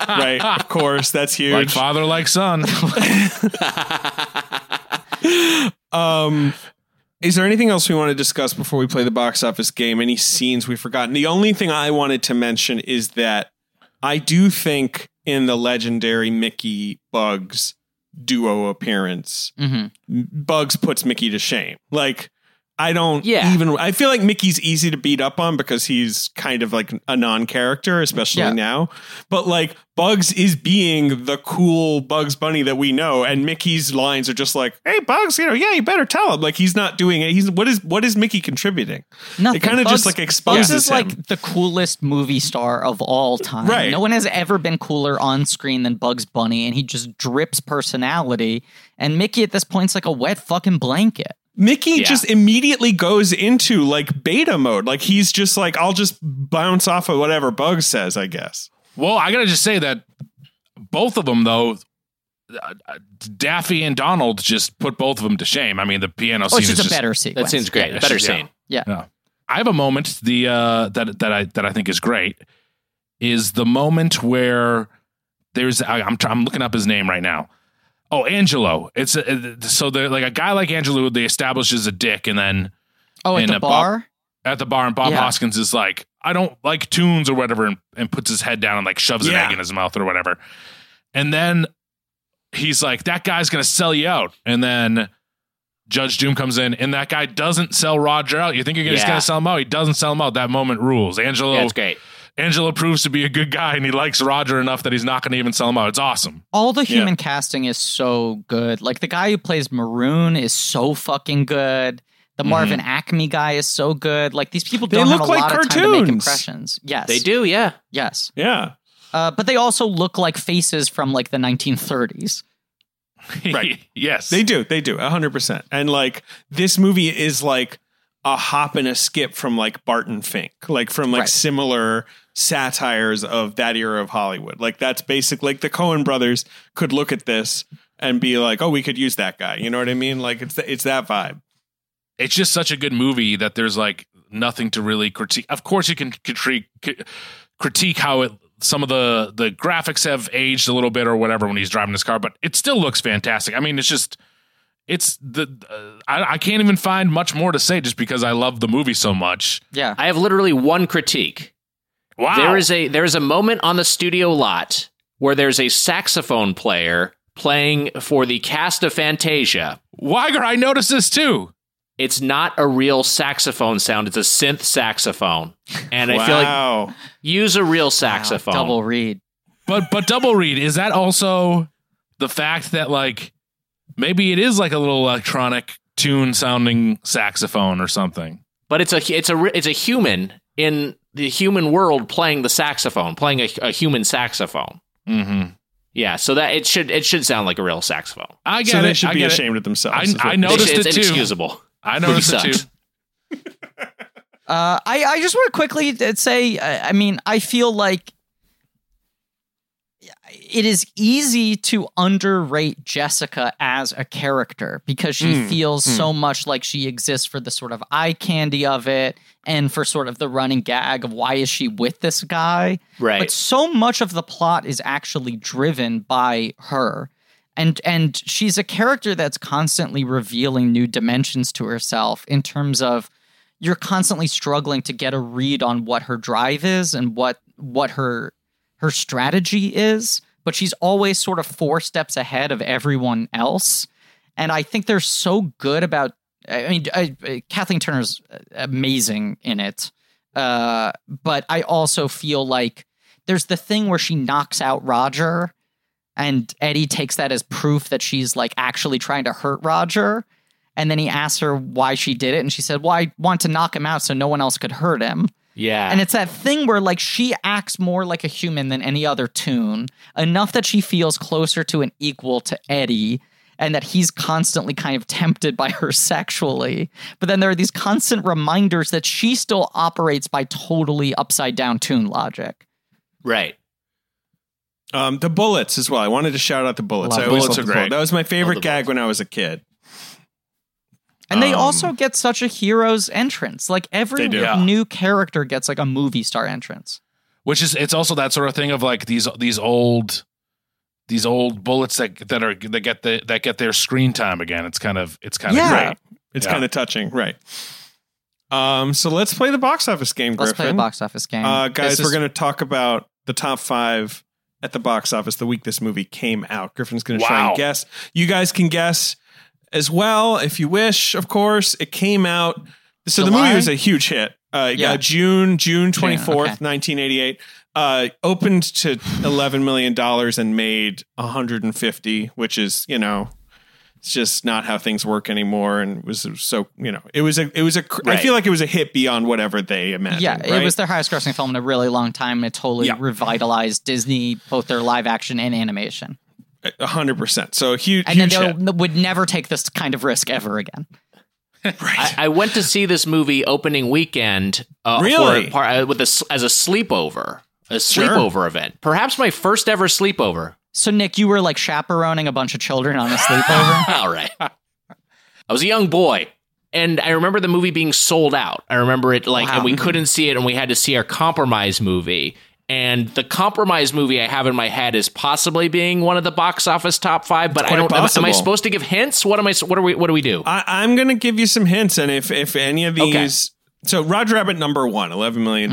That's the number 1 movie. The number 2 movie is another big comedy of this year, with a big star. $11 million. That's even bigger than the opening weekend of Tenet.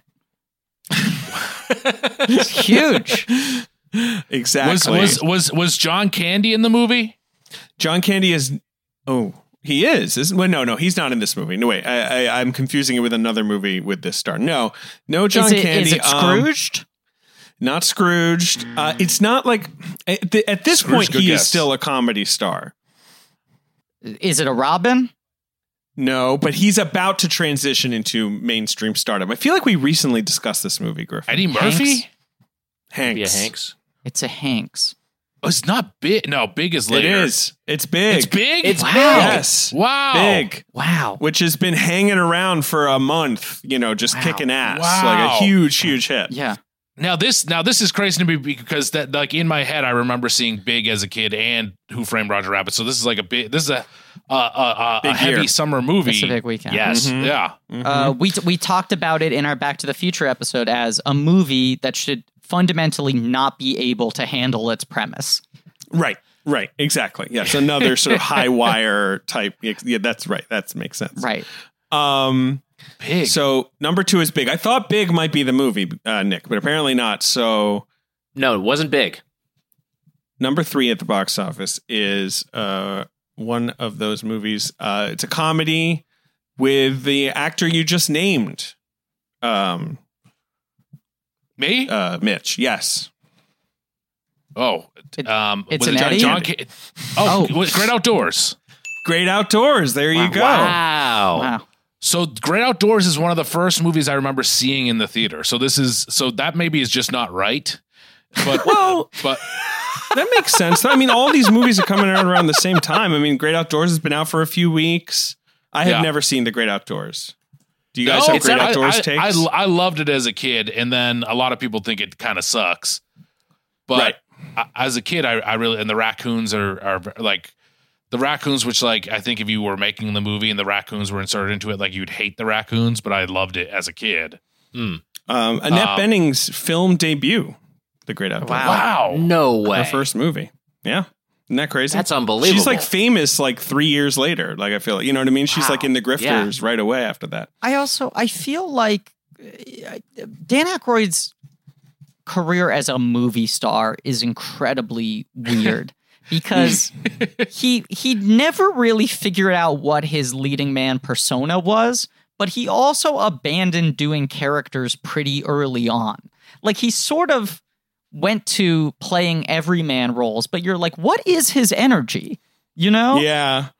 Yeah. Am I supposed to root for Dan Aykroyd or not? Like, that's sort of the weird thing about him in the 80s. Like, is he the everyman?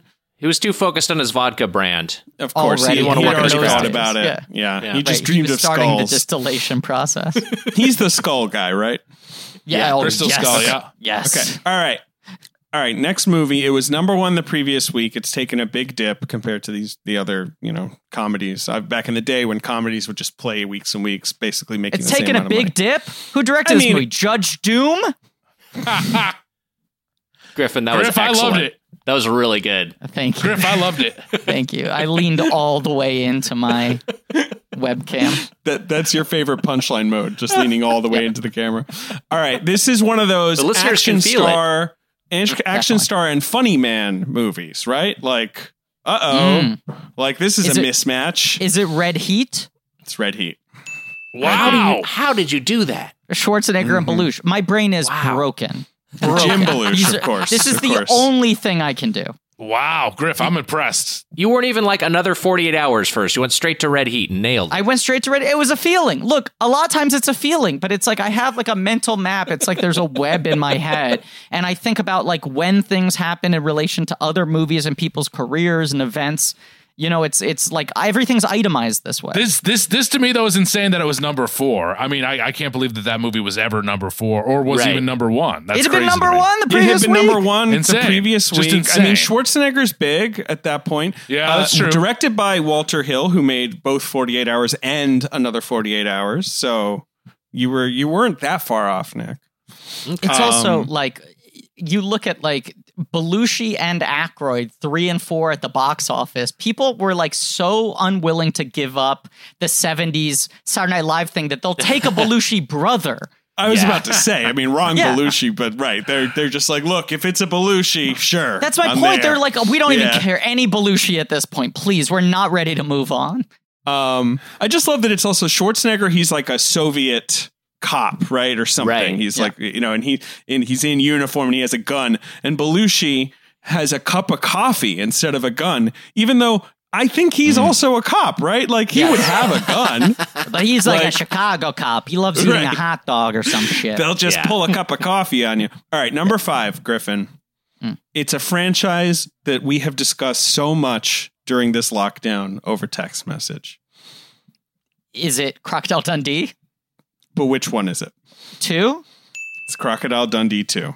Wow. David and I have been talking about Crocodile Dundee and Paul Hogan's filmography a lot, despite the fact that still neither of us have seen any Crocodile Dundee movies. I might have seen the first one on TV like when I was a kid. That's about it.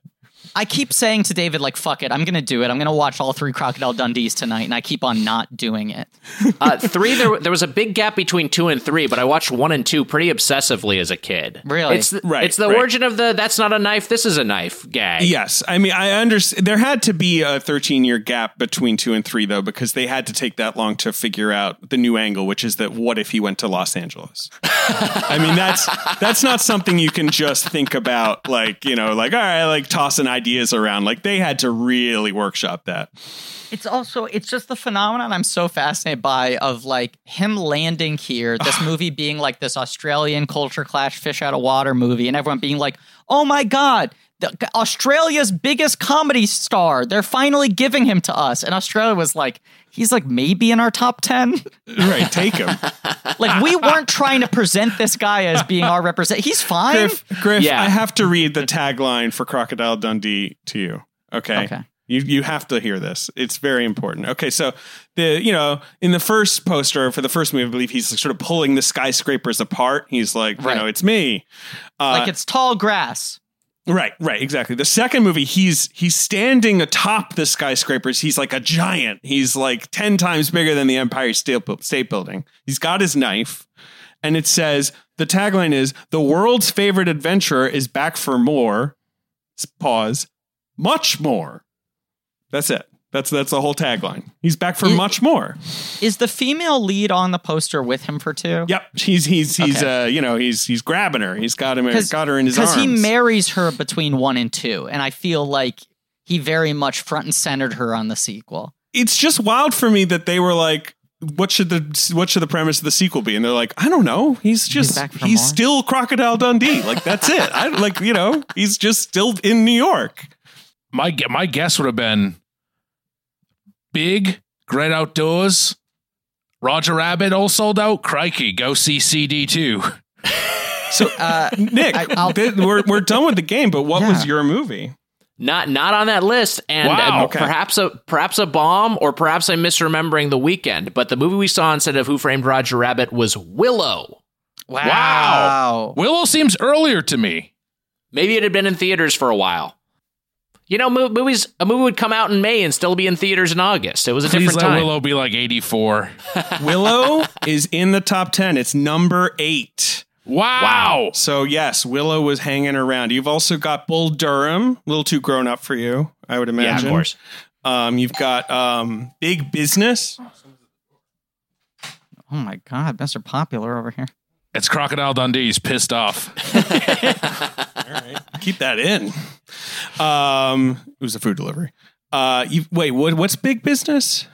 Big Business is Lily Tomlin and Bette Midler. Oh, yeah, and right. That's one of the they're Disney twins, movies that you were talking about. But there's Right, also yes. another Lily Tomlin and Bette Midler. It's a very weird film. That movie's Yeah. fun.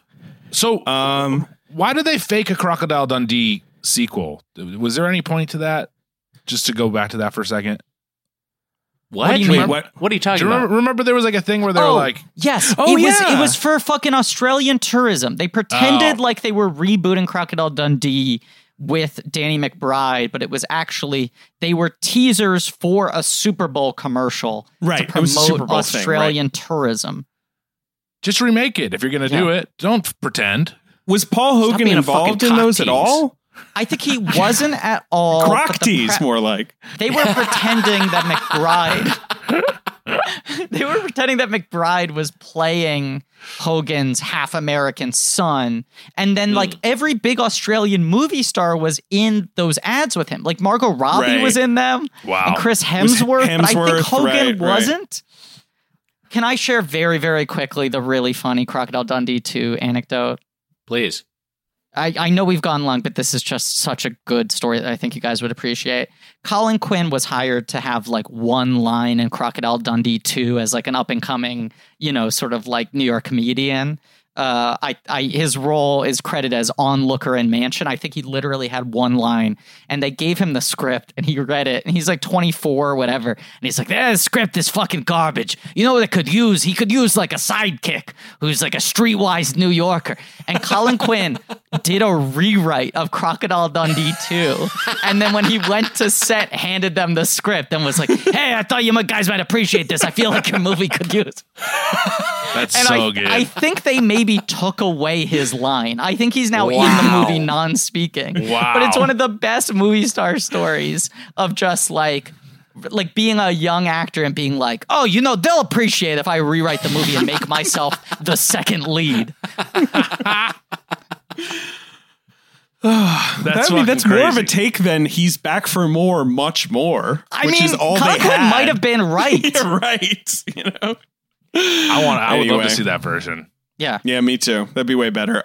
Bull Durham, Big Business, Funny Farm, Willow, and the Presidio. Funny Farm, pretty good. Yeah, I mean, you got Chase Aykroyd and Abe Belushi in the top 10. Like the shadow of 75 SNL lasted for a long time. Funny Farm, I remember being on Siskel and Ebert's top 10 list, and me being, as a kid, being like, yes. how did this happen? But it's a comedy. Those movies don't go on top 10 lists, and like not understanding that sometimes a critic just, likes the movie like that. You're right. Ebert called it a miracle, and Siskel said it was the best Chevy Chase film of all time and compared it to like a Preston Sturges movie. Yeah. Did they That's both incredible. put it on their separate 10s? I believe so. That's my memory. Yes, they did. And the wildest thing is like it was a movie that got buried by like Big and Crocodile Dundee 2 and like, Roger Rabbit. Like it was a movie that did not succeed at all. Like it was the end of Chevy Chase as a comedy. Big Shot, I feel like, is around I've been watching a lot of old Siskel and Ebert in quarantine as like one of the most relaxing shows out there. It's like my version of, I think, what other people turn to Bob Ross for. But I watched this one where they were like, it was their movies of the year. They're like undersung hidden gems or something like that. And they called out this comedy that I had like never heard of. I'm forgetting what it even was now, but it had like a couple big actors in it. And it was a high premise comedy that I'd never heard of. And they were like, this movie is so much better than it has any right to be. And it's clearly like the emergence of a major new comedy director. This director who wrote and directed it. The premise sounds like it's nothing special, but it's just the singer, not the song. He's really got a deft touch. And this movie is clearly showing you that this director is one to watch. And then I looked him up and his next film was Mac and Me. Wow. What's the movie? I've never even. Well, you don't even. I'm gonna figure it out while we wrap up the show. Well, we're done. Yeah, you wrap it up. Yes. I'll find you there. Got to send these guys on their merry way. On their merry way. The Philadelphia Experiment, is that the movie? No, maybe it's the one right before that. The Ice Pirates. Maybe it was a couple. High Stuart Risk. Raffle. I think that's what it is. That's the guy. High Risk. Yes, with like Gregory Hines, James Brolin. Yeah. That's it. Yeah. Anyway. Right. Cleavon Little. It's a weird cast. Anthony Quinn.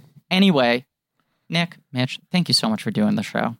What a delight. Thank you for having us. Thanks for having us for such a great movie. What a great film. Anytime you guys want a movie, you just let us know. You get first round pick. You're the kings of podcasting. We've said it before, but you guys, Dave and I constantly talk about how you guys are the absolute best in the biz, and we crib so much from you guys.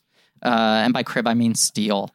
But it's truly an honor. We wanted to do this for a long time. It's a bummer that, a pandemic is the thing that finally made podcast crossovers happen. But also it's one of the few silver linings, I feel like, of this whole thing is that we've gotten to be text chain buddies and done these appearances.